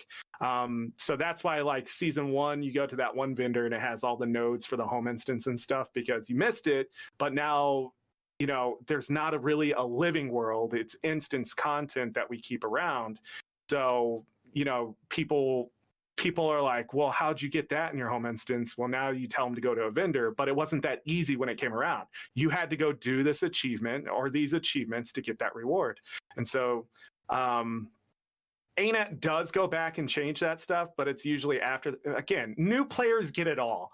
Like if I could have just walked in and just grabbed the obsidian thing or whatever for the skill point for my characters by just having a certain amount of laurels and some gold, man, that's so easy. But I'm so glad it's there for the new players because I don't want them to miss out on the reward. They just missed out on how it got there. And that's mine. You can't have it. And that's what's nice. But those content remnants, they usually go back and fix it, but it's down the road type of thing. And I hope they do look back on the DRMs and stuff and say, yeah, these chores at the beginning need to be more simplified, or maybe the NPCs don't have to talk every time or whatever it is. And just in the story, if you're doing story, I think you should get all that. But when you're doing more of a public thing, I think it's better to just sort of move things along type stuff. And they've done that with fractals and stuff where they're like, oh yeah, they just sit there and talk forever, don't they? So then they change it. But we'll see. And I'm so excited. That's what ANET's good at. We made content. It's a little meh, and then eventually sometimes they do go back and they're like, well, let's turn it around. Marionette, I really do wonder if it's going to be as difficult and the community is going to have to work just as hard as we did to beat it. Because once you figure it out, of course, it's easy. But things like Tequaddle and the Triple Trouble, the Worm, right? We don't have enough of that content in the world. And it's fun to get in there and do what's considered hard, but it's not hard. It's, are you cooperating? Are you working with the community? Are you playing with the people? Are you doing more than just hitting the one skill? Because the marionette back in the day, if you didn't dodge or move a certain way, you ruined it for everyone else. There was an NPC that you had to beat, and if it would target somebody, and if you try to hit it from the front, no damage. You have to hit it from behind. So the other people had to get behind it. So if the person who was being targeted just started doing a circle, people couldn't beat it, and then that lane would fail, and then everybody be in chat like, you idiots, do you not know how to do this? There was all the different sections of the pie, wasn't it? It was like 5 or something like that. Or for how many... No, it was more than lanes. I can't remember, it was a while ago. But it was like, yeah, it was really awesome. But like you say, you know, your section could be done, and you're just looking over the other side, and everyone's just in down state, and you're like... Really, dude? Like, come on, man, please. Like, just, and you're just like, yeah, I've got, you know, I'm gonna have to do this again later. But like, I remember that pain, and also being in one of those sections that failed and being like, all right, I'm just gonna rage quit because otherwise I'm gonna get like a load of whispers. Well, it wasn't that bad, but it is gonna be interesting. I think I was gonna look at the roadmap after this, but I think that might be its own podcast because there's a lot. I'm just excited for that one that one thing in the roadmap, when they put it there, I was like, no, this isn't my ANET. This is something else. Where did these people come from? Type of thing. Because they keep doing that stuff. I noticed even like with the Mystic Forge, when they finally fixed the Mystic Forge and they let you put the items in and just repeat now. Who was that? They deserve a raise. They deserve my money when I give it to ANET, give it to them. Don't tax free. I just want to say hi, yeah, and put it all in dollar bills and just throw it at them like a softball and be like, that's all yours forever. Because that little thing right there, just life-changing inside the game. Quality of life, no, life-changing kind of stuff. And they do it all. They do those things and they just like throw it in a patch somewhere. But it's so much more important than that. It should be in bold. Be like, we fixed this, veterans. We this is fixed now, or we changed this so you can actually enjoy it. And they just hide it in there. They're like, oh yeah, and then we changed the Mystic Forge. Like the Salvage All when that came out. That was life-changing, man. You kids do not understand. Look at these gray hairs. You did not understand. I did not have gray hairs when I started playing this game, okay? None. Now I'm getting old. We had to click both ways to salvage everything, right? And you had to use 3 different kits, and you didn't have a choice. There wasn't this right-click salvage all, and you'd accidentally fill up your bag with like too much equipment. We didn't have this unidentified gear that you right-click, use all. That didn't exist. Get out of here. These people don't even know. They don't even know. Before expansions, we had Living Story that was gone in 2 weeks. You either did it or you lost out. Okay, now you're gonna replay stuff like DRM. Cove, you'd be lucky if you could actually like get more than 1 FPS every 2 minutes. Okay, that was a special time. I remember those times. Amazing. Where they completely flip-flopped on what they were going to do for the rest of their career. Drink 100,000 alcohol. Do you know what an auto clicker is? No, because you have right-click, consume the stack. Get out of here. That's true. We do think about all the different things they have put in. Maybe all the things that should have been in the game at the beginning, but that's another conversation. I wonder what's going to change in End of Dragons, though, when we get to there, and what they're going to change. Don't start opening up even more conversation and stop saying so, because if you do, you're going to be talking for another 20 minutes. End of Dragons? What are they going to give us? Zorik cannot be stopped. Zorik is out. We have future podcasts. The only thing I have to contribute to this cannot go rewards through all of my content in one stream. This is what happens when you don't invite me back soon enough. It builds up. Nobody else wants to talk about it. They think I'm a crazy guy on the street corner being like, what? Guild Wars 2? What are you talking about? I believe that Kroof had something to say. Yes. Oh, no. Please, Kroof. Just the only thing I have to add to this rewards conversation is that it took me a month to figure out how to unlock rewards. Yeah, there is a lot of rewards. It was sad. Yeah, there is a lot. That is all. That is an issue, actually. Leave meeting. Is it upsetting, Kroof, that it took that long? Should it be more intuitive? It could have been a me problem, honestly. But, it could be my own fault. But it could equally be the fault of the design. But, yeah, maybe there does need to be like a Kroof button where it's like, this is what you have to do. This is where you go. Because apparently I'm just so out of it that it took me a month to figure out how to unlock the mastery. There is nothing that tells you, you can go and get rewards from here. Like I found some dude on the other side of the like Eye of the North where he's like, do you want to come with me to do this like kind of side quest thing where I can't remember one of the shamans where you go to different areas and you unlock achievements and you can get mastery. The owl shaman. I just found that last night. I was like, I didn't even know you were there, dude. Where did you come from? You're not at all wrong, Kroof. And like this is where I think that honestly, a few more cutscenes would have been really, really helpful to me. Yes. If you're like at Eye of the North and then a new vendor gets added, boy, would I have loved it if like that vendor appears and is like, hi, I'm here and here's a little bit about me and my dating profile. You want entrance music, don't you? Yeah. And they're like, these are all the things that I can offer. Or like even Welcome to OK Cupid. okay, Here's my social security number. Hello, I'm David. I'm 6'7". I like pajamas, and I also read books about My name is chickens. Bethany. I'm 3'9". I have a mean right hook, and I love collecting dead moths. I also wanna give have my heart to Bethany.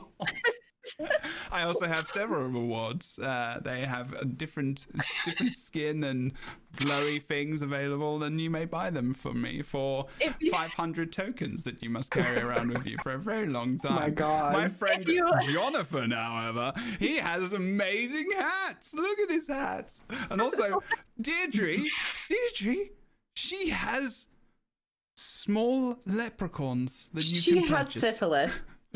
No, Grove, she doesn't. No, she does not have syphilis.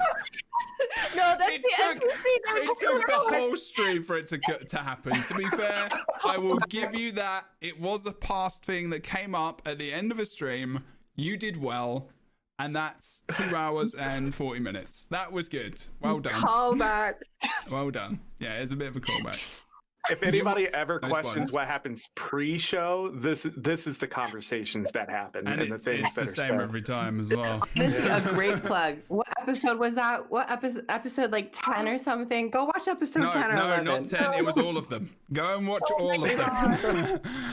To find out. You have to go find it. I mean, Yeah, I would have you're right. loved it, and then I could have found out all about her, and we could have gone on a side quest to cure her syphilis, and I would have been really Yes. with it. Here is your medication. We have to find the cure. Wow. Do this.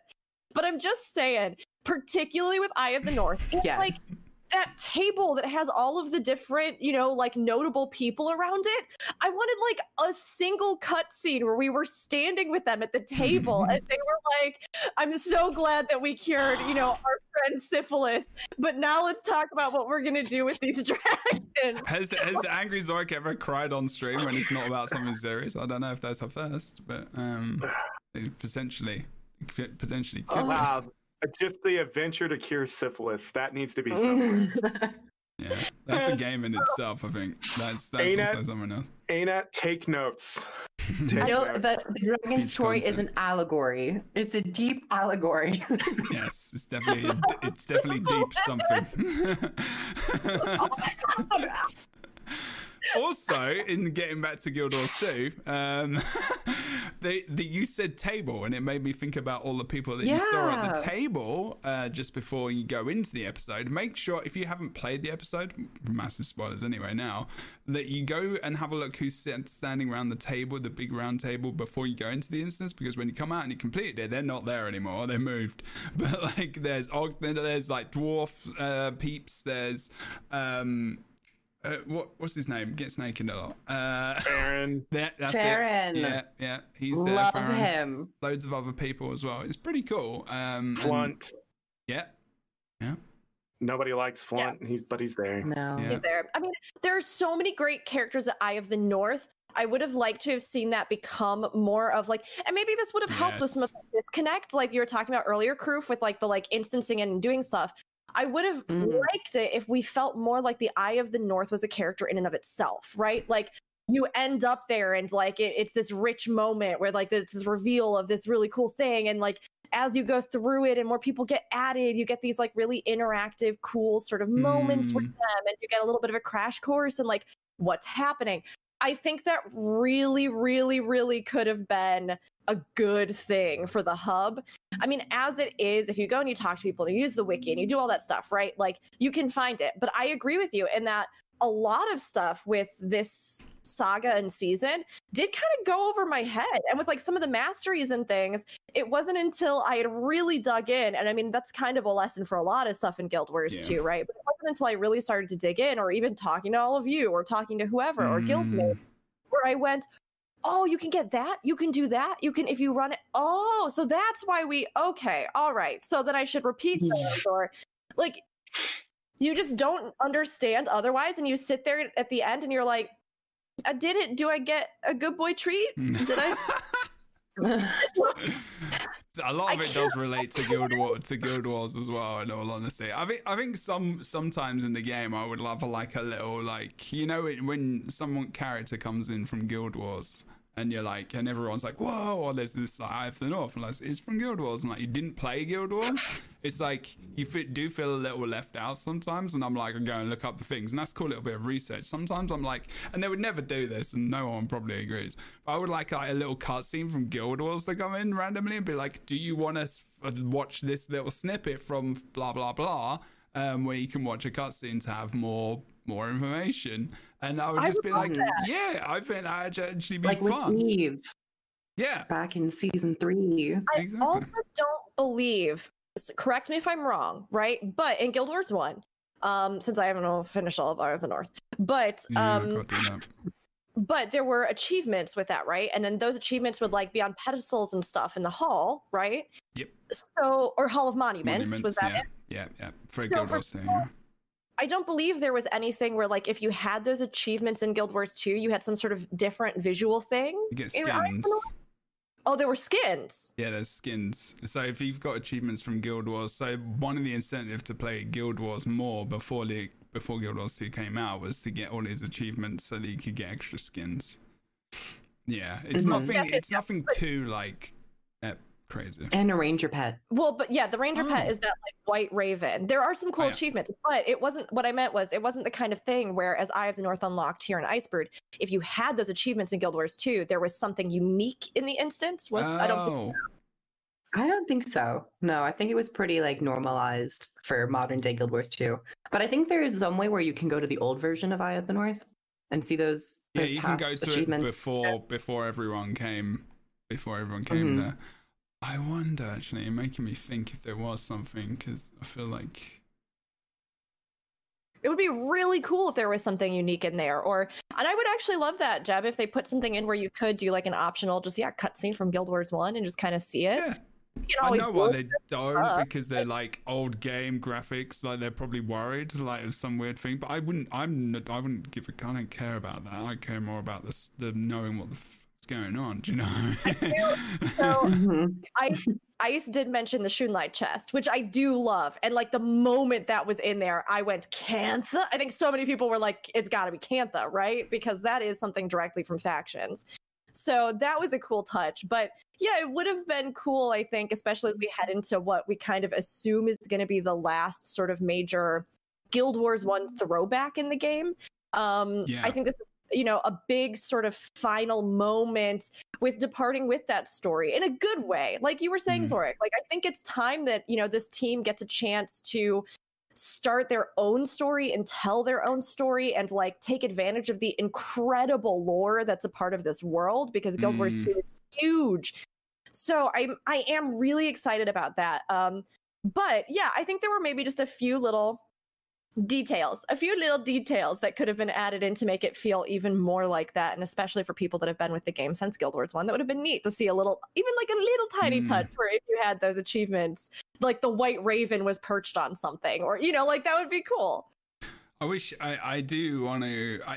This is a podcast I'm planning for the future with, where I'm going to just have kind of new players that are streamers now of Guild Wars 2, and I'm looking forward to getting their response of how they feel like the story plays through, and whether or not they feel they need to know much about Guild Wars to really feel involved and invested in the story. I guess that's something that I really want to know more about, because I've gone back and searched and played through the game, and I'm starting to we're going to be doing our playthrough of like factions or whatever it is we need to play to get more of an idea of Camphor and everything else. But I'm still like, kind of, do I want to do that? And I've played a bit of, I think I've played a little bit of something, I can't remember, but like, yeah, so I'm looking forward to doing that myself. But it's it's going to be interesting to see what they do. And like you said, I think that's really important, like giving, like you say, the new writers like coming in and being able to tell brand new stories, or just be like, there's all these different races, maybe we can start doing something with that, put some factions in there. And sorry, that's going back to the Guild Wars. But like, do you know what I mean? Like, it would be cool. And yeah, I don't know, they kind of did it with the Char. Yeah, they kind of did. Yeah, and the Sylvaria starting a little bit, I guess, hopefully. as well. Like, that's why I like Heart of Thorns, because it was like the Sylvaria. There was all this thing where like, is the Sylvaria going to break off? Are you going to have to be like, could you be like a baddie on the bad evil faction? There was all these ideas of what that was going to be. And I think there was excitement about that, but the Sylvari were. Here's my problem with Heart of Thorns. Oh my god, Sylvar. This is not a Heart of Thorns podcast. But here we are. We've done that one. When the game started, Jesus. there were so many hints about the Sylvari, right? And what they really were. We're on Heart of What Thorns now, by annoyed the way, me Rick. the most when we got to HOT Not surprised. was Mordremoth was like, the Sylvari are mine. But what bothered me was there was no whispers up to that point. And then you get into this expansion and then suddenly you hear the dragon, right? And it just annoyed me. It would have been so much better because there isn't an instance before that. It would have been great if you're fighting Zaitan or something, and then You like get back the to the Sylvari original character story. appears. No, Jesus Christ! But it just This was plays in the years same ago, thing. mate. Bloody hell! Why did they do? I don't know. Jormag was the same way. Whisper, whisper, whisper. It stops. It just stopped. Well, they did. Well, we killed the Kanan is bad at whispers. That's all I'm saying. Well, now it's stopped. Primordius didn't even get a voice actor. We got nothing from Primordius. He's like a dog. true. He barked. Yeah, His mouth is full of lava, so he would just been like gargling. Well, we found out that he just had loads of rocks in his mouth, and that was what was in the Probably it. well, it was one of the mechanics, wasn't it? He just like nommed on some rocks, and they just kind of flew out. So that's what it was. That's what he's trying to get rid of them, and then didn't get a chance to speak because as soon as he opens his mouth, there's flipping Jormag like throwing down this flipping beam of light or whatever the hell it was, and instead, so he was about to say something really, really poignant and meaningful. That was the moment, and then Jormag messed it up. So yeah, pretty much it. that's basically Yeah, what that happened. summarizes it. That is I mean- and the dragon's right there. So, I that was the don't expansion. necessarily mind, like, it's tough because I feel like I'm trying to put my thoughts together on this. I feel like if you are going to portray that dragons are sentient, which we have seen from every single one, right?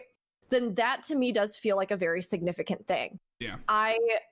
So having Primordius again not have an intelligence so far as we can tell is strange.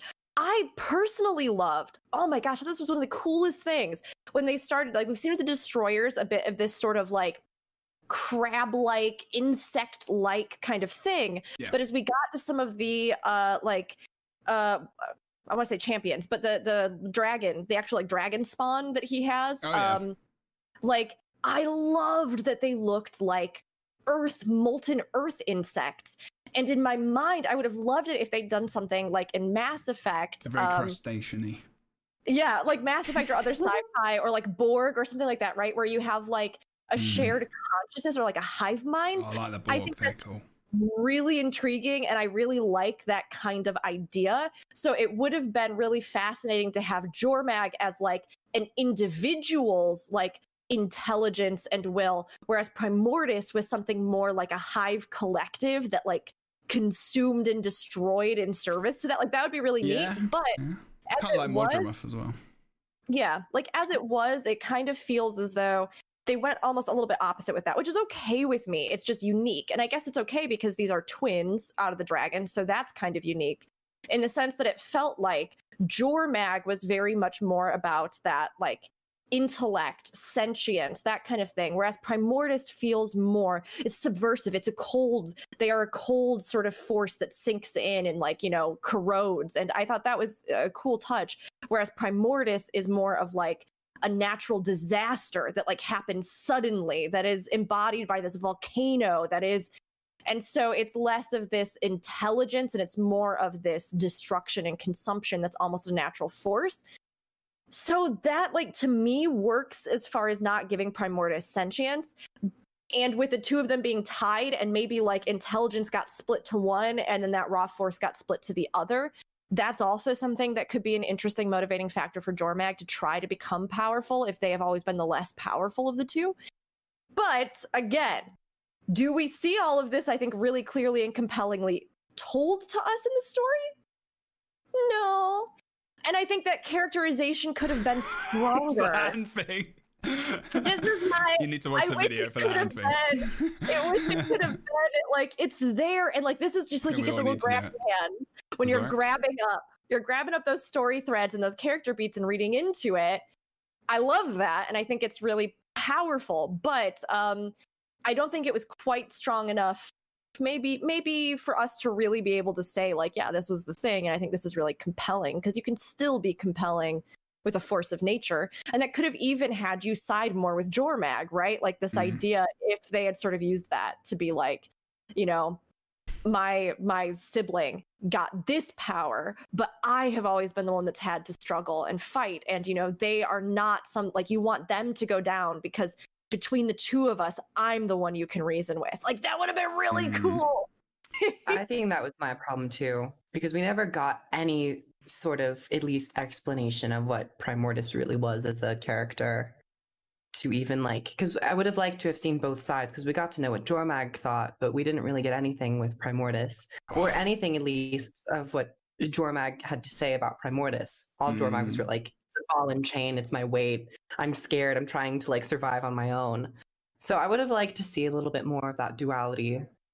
It was the, maybe got more from Bram, because Bram only had like one episode where like, that's true. Maybe he will give us some information as we go further on, if that's still around. I mean, we'll have to wait and see. But that episode where we go down into and he gives himself over to Primordus was actually very good. Like, that was actually really good, you know, with the spirits of the wild and them trying to save him, make sure he's going to be okay, and like just wondering about all that. And then, you know, and so like, I guess like a main question I have is, where the fuck are the dwarfs? I mean, really? I mean, what's happening with the dwarfs? And are they going to be here ever? Because if they're not, I'm going to quit the game. Like, really? Does anyone know? Where's Oja? Where's Sorry, I swore. It's like, yeah, this. Oh, how dare you? Who cares about the Asura? We've got them upstairs. That's all right. They're fine. Okay, like most of them are okay. Who cares really? Like, dwarves, where are they? Like, are they going to come back? Are they going to come back? You know, are we? What is going on with all of this stuff? We've got an expansion coming up. Maybe we'll find out. Who knows? And I guess tune in next week on Dragon Ball Z. I'm going to do one episode, and it's just going to be about dwarves in Guild Wars 2. And it's going to be amazing. But that DRM was awesome. But there were no dwarves in Cantha. Oh, you're so booted from this guy. That doesn't mean they can't be. Too. Well, you know what? Yeah, that's true. We don't know where they went for 250 years. I doubt they would just stayed in the mountain and fought the destroyers. Look at Ogden. He's just like, I'm going to go read books. Yeah, Ogden came back. He was just like, I'm good. Like, this. Yeah, that's a good point. Ogden kind of just abandoned them, didn't he? I can't remember. He's just like, oh, I'm going to die. Yeah, he Ghost just turns to stone so he can live forever, and then leaves. He went on the coffee run. I was kind of hoping that Ogden would make an appearance when the dwarves did, and that like we'd get to see more. Or he does, or somebody, you can talk to someone about it. But he's like kind of at the epilogue when you leave the instance. You can kind of talk to him for like a little bit, but like nothing where. Yes, he remarks like he's been like seeing fighters for thousands, or like for hundreds of years, and then it's kind of all like, "Yay, you're a dwarf." Yeah, like to me, I was expecting that for something this big, right? We would have had a shot like at the end of that Dragon Response mission at the Forge or something, where like a door that's been locked for millennia opens and a legion of dwarves comes marching up the way, and they've come from like the bowels of the earth because they realized Primordus was stirring, and like that's what I was expecting. My two biggest, like, I've talked a lot about a lot of things that were really good about, you know, this whole season and the culmination. My two biggest drop the balls for me were the dwarves, which I just felt like was a story beat that was monumental, and for whatever reason just like does not even register as a thing that happens unless you like look in the instance, understand what's happening, and talk to Ogden at the end. Like, and then the other one for me was, I always purposefully erase his like name from my mind because I hate him. Dumb boy Charman, who was like, Vanguard? No, he's like, I'm a military strategist, so I'm gonna send all our forces to die because that's Smoter. I talk about him in my video too. Yeah, Smoter. Big sad. What happened is one of the biggest He died. Well, he got killed in the first 5 minutes. He did die, didn't he? Smoter's a huge idiot. Wait. Smoter died. Yeah, I thought he got shot in in the face. face. The right one. I think maybe I'm thinking of a different one. I was like, that got resolved pretty. No. I think it's Smolder, isn't it? For me, Smolder was a big disappointment. So I thought, never mind. It could be someone else. Like, are they alive? Obi's saying the Iron. No, it is Iron Legion Imperator, Smolder. That's it, right? Didn't he die? I thought he died. Which the one who that? died? Yeah, he's dead. Is he alive? He got shot in the face. We were talking about Zaitan earlier, so fuck it, he's alive again. Let's go back. We go back to the core game and find him. Give me a second. I can pinpoint this in like a single moment. It is Smolder. It is Smolder because previously he's been, I believe, if you've been invested in char lore and things like that, he's been somebody who has been a fairly, like, at least verbal advocate for working with the other races. And then he's also supposed to be a brilliant military strategist. And yet he, like, is sending his people in just to die as fodder for, like, no seeming reason. And he wants you to do a plan that makes no sense. And then he is the one correct who is like, I'm going to kill the hostage, which all of these things to me, I was just like, for me personally, in how this whole story culminated, he stood out as a bizarre element in an otherwise like strong narrative that I feel like had some very good, compelling character moments. He just did not make sense to me. So initially I was like, he must, like, maybe Primordus has started to stir and has like affected him, or maybe Jormag is trying to use him to aggravate what's happening to drive like their champion further into following this path that they want. When, you know, maybe they're like, you know, maybe Ryland was about to acquiesce in some way to a peace treaty, but like he never gets resolved as making sense to me, and he just then gets killed, which good, because everything he did was idiotic. Like, is there a celebratory clip that we can find of Rook just going, yeah, he did? I think he's, big cheers. He to me made the absolute least amount of sense this whole season. And then the dwarves being, I think, underused. Those were the two big things that really stood out to me on this. As I think being some of the biggest missed opportunities for story beats and confusing moments, maybe. So, Kirk, I'm glad that you also had some thoughts on that. Yeah, I'm just disappointed how they handled him. They like killed him off and they were like, okay, moving on. I kind of liked it. And they had like interesting things. I liked that he died, no, because I didn't there was like like him. inner conflict between them. Well, yeah, but there was like, he killed some of like, not Krisha, Malice's spies. Like they bombed that place and it ended up being them. And I was like, ooh, there's going to be some cool conflict. But nope, he died in the next episode. Oh yeah, it was just literally like there's someone just sniped him out, right? Like he just got sniped. Yeah. It was that. It was weird. Like 360 no scope on Smolder's face. I was like, Ryland kills him, but it happens in this combat instance where if you're not paying attention or like if things get pushed fast enough, it can even like interrupt his dialogue, so you don't even realize that Ryland kills him. And like when I first did it, something happened where like the dialogue got cut off and I was standing there and then all the dust cleared and I looked over and I was like, wait, Smolder, he dead? Yeah, there was no VO for that at that point. Yeah, when it was first released. That's right. Yeah, it took a lot out of it. It's interesting to play Guild Wars 2 without VO. That's for sure, because there's not many visual cues to a lot of stuff. It's a lot of speech bubbles and like them walking around, and you're like, because whereas like ESO and Final Fantasy 14 and you know even to a degree WoW as well, they're all very, very stationary mobs that you go into this kind of mini cutscene with most of the time, whereas Guild Wars 2 is very much, they kind of abandoned that from dungeons and back in the original story. They don't really do that anymore. They didn't do it in Path of Fire or Heart of Thorns, maybe even, as far as I remember. And I loved that. I loved that the screen behind the very art oriented like screenshot or whatever, and then you kind of seeing your character in this enlarged state. Interestingly enough, you can actually get that in WoW. You can get World of Warcraft mod, which is the Guild Wars 2 one, and it will put your character like that next to the NPC you're talking to. It's bloody amazing. I was playing it the other day on stream. It's so good. Anyway, but like, just random. So yeah, they like not having the voice stuff. I think I didn't even play the second episode, which they released without VO, because it just removed a lot of just feeling, I guess, and everything.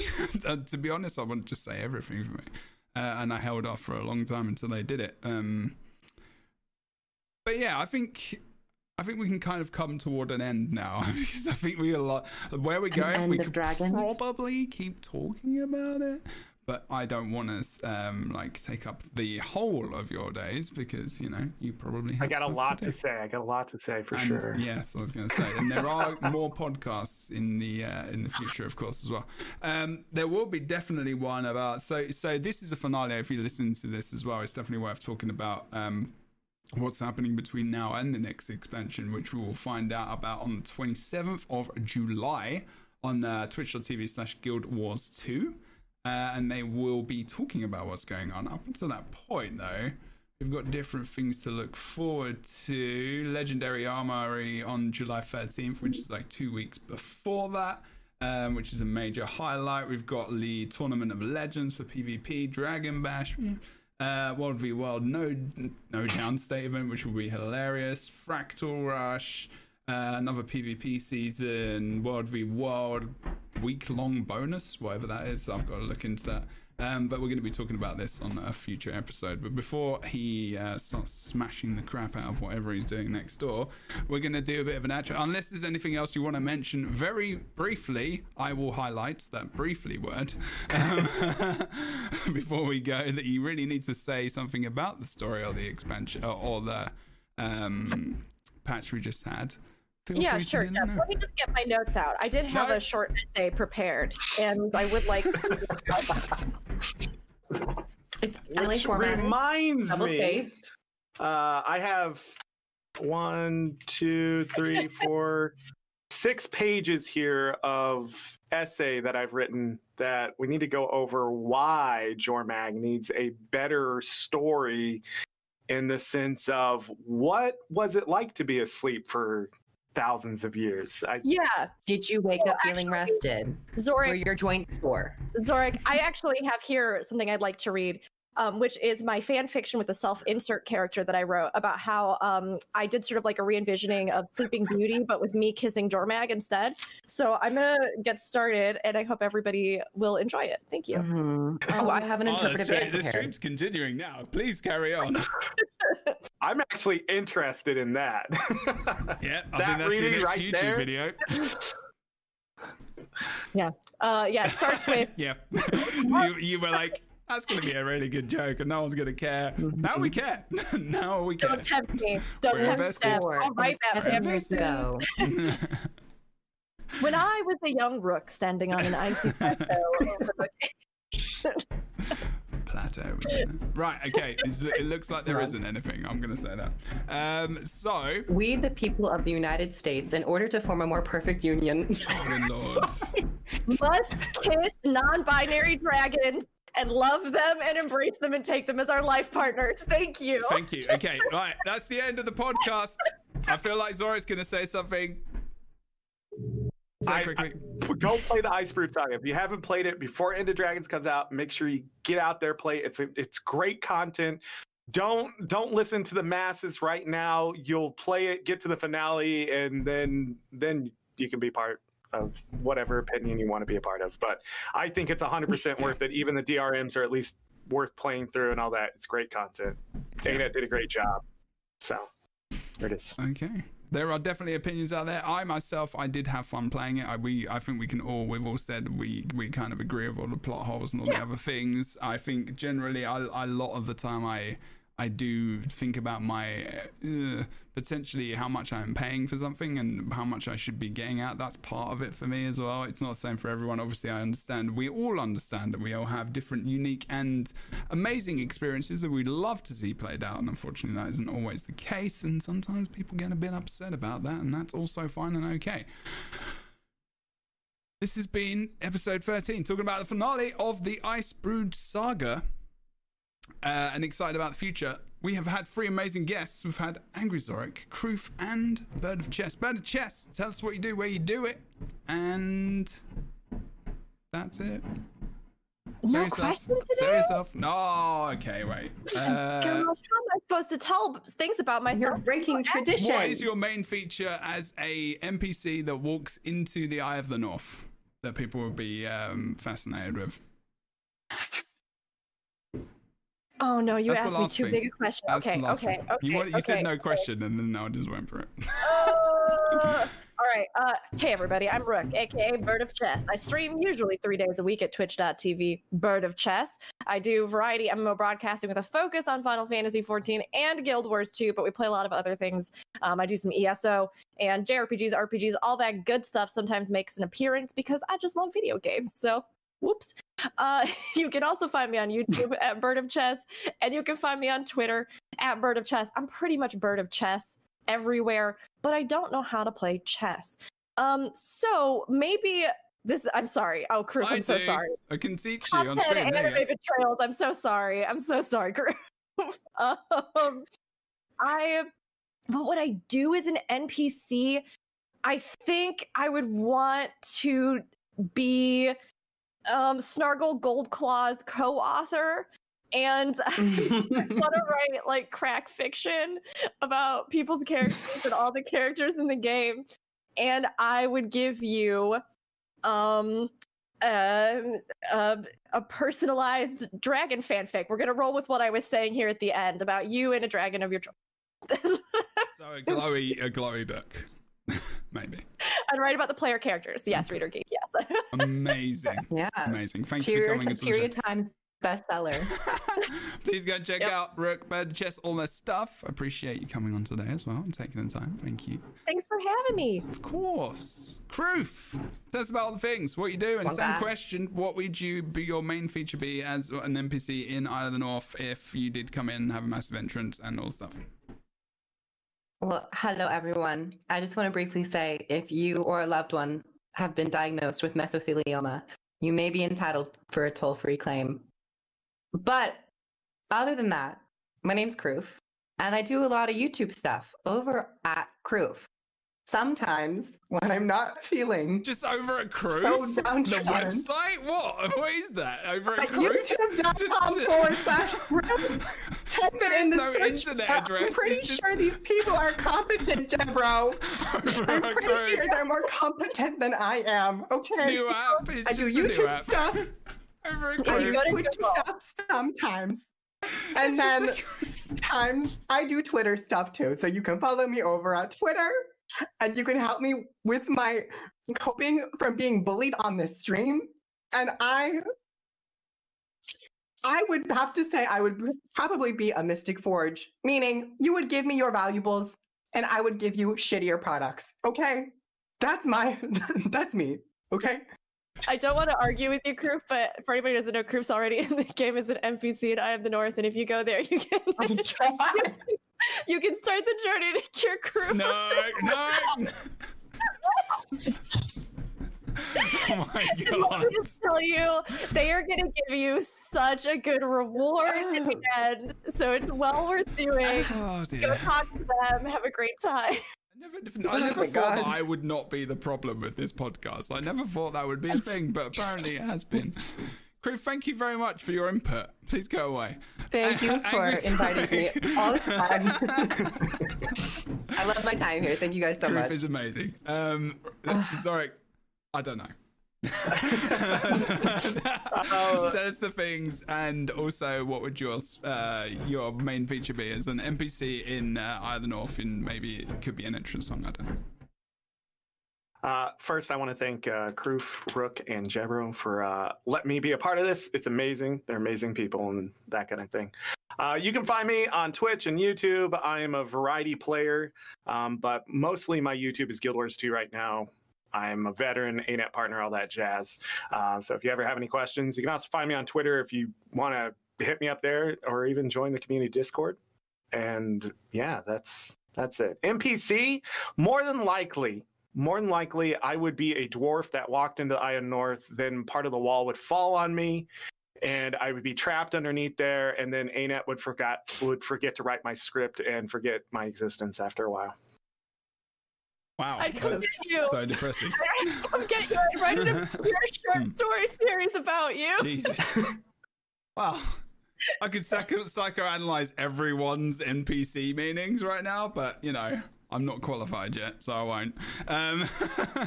Thank you very much for listening to the 13th episode of the Lightbringers podcast, which is coming to you every 2 weeks as of about a month or so ago. So it's been awesome. I apologize for the infinite amount of noise that is coming from my right-hand side.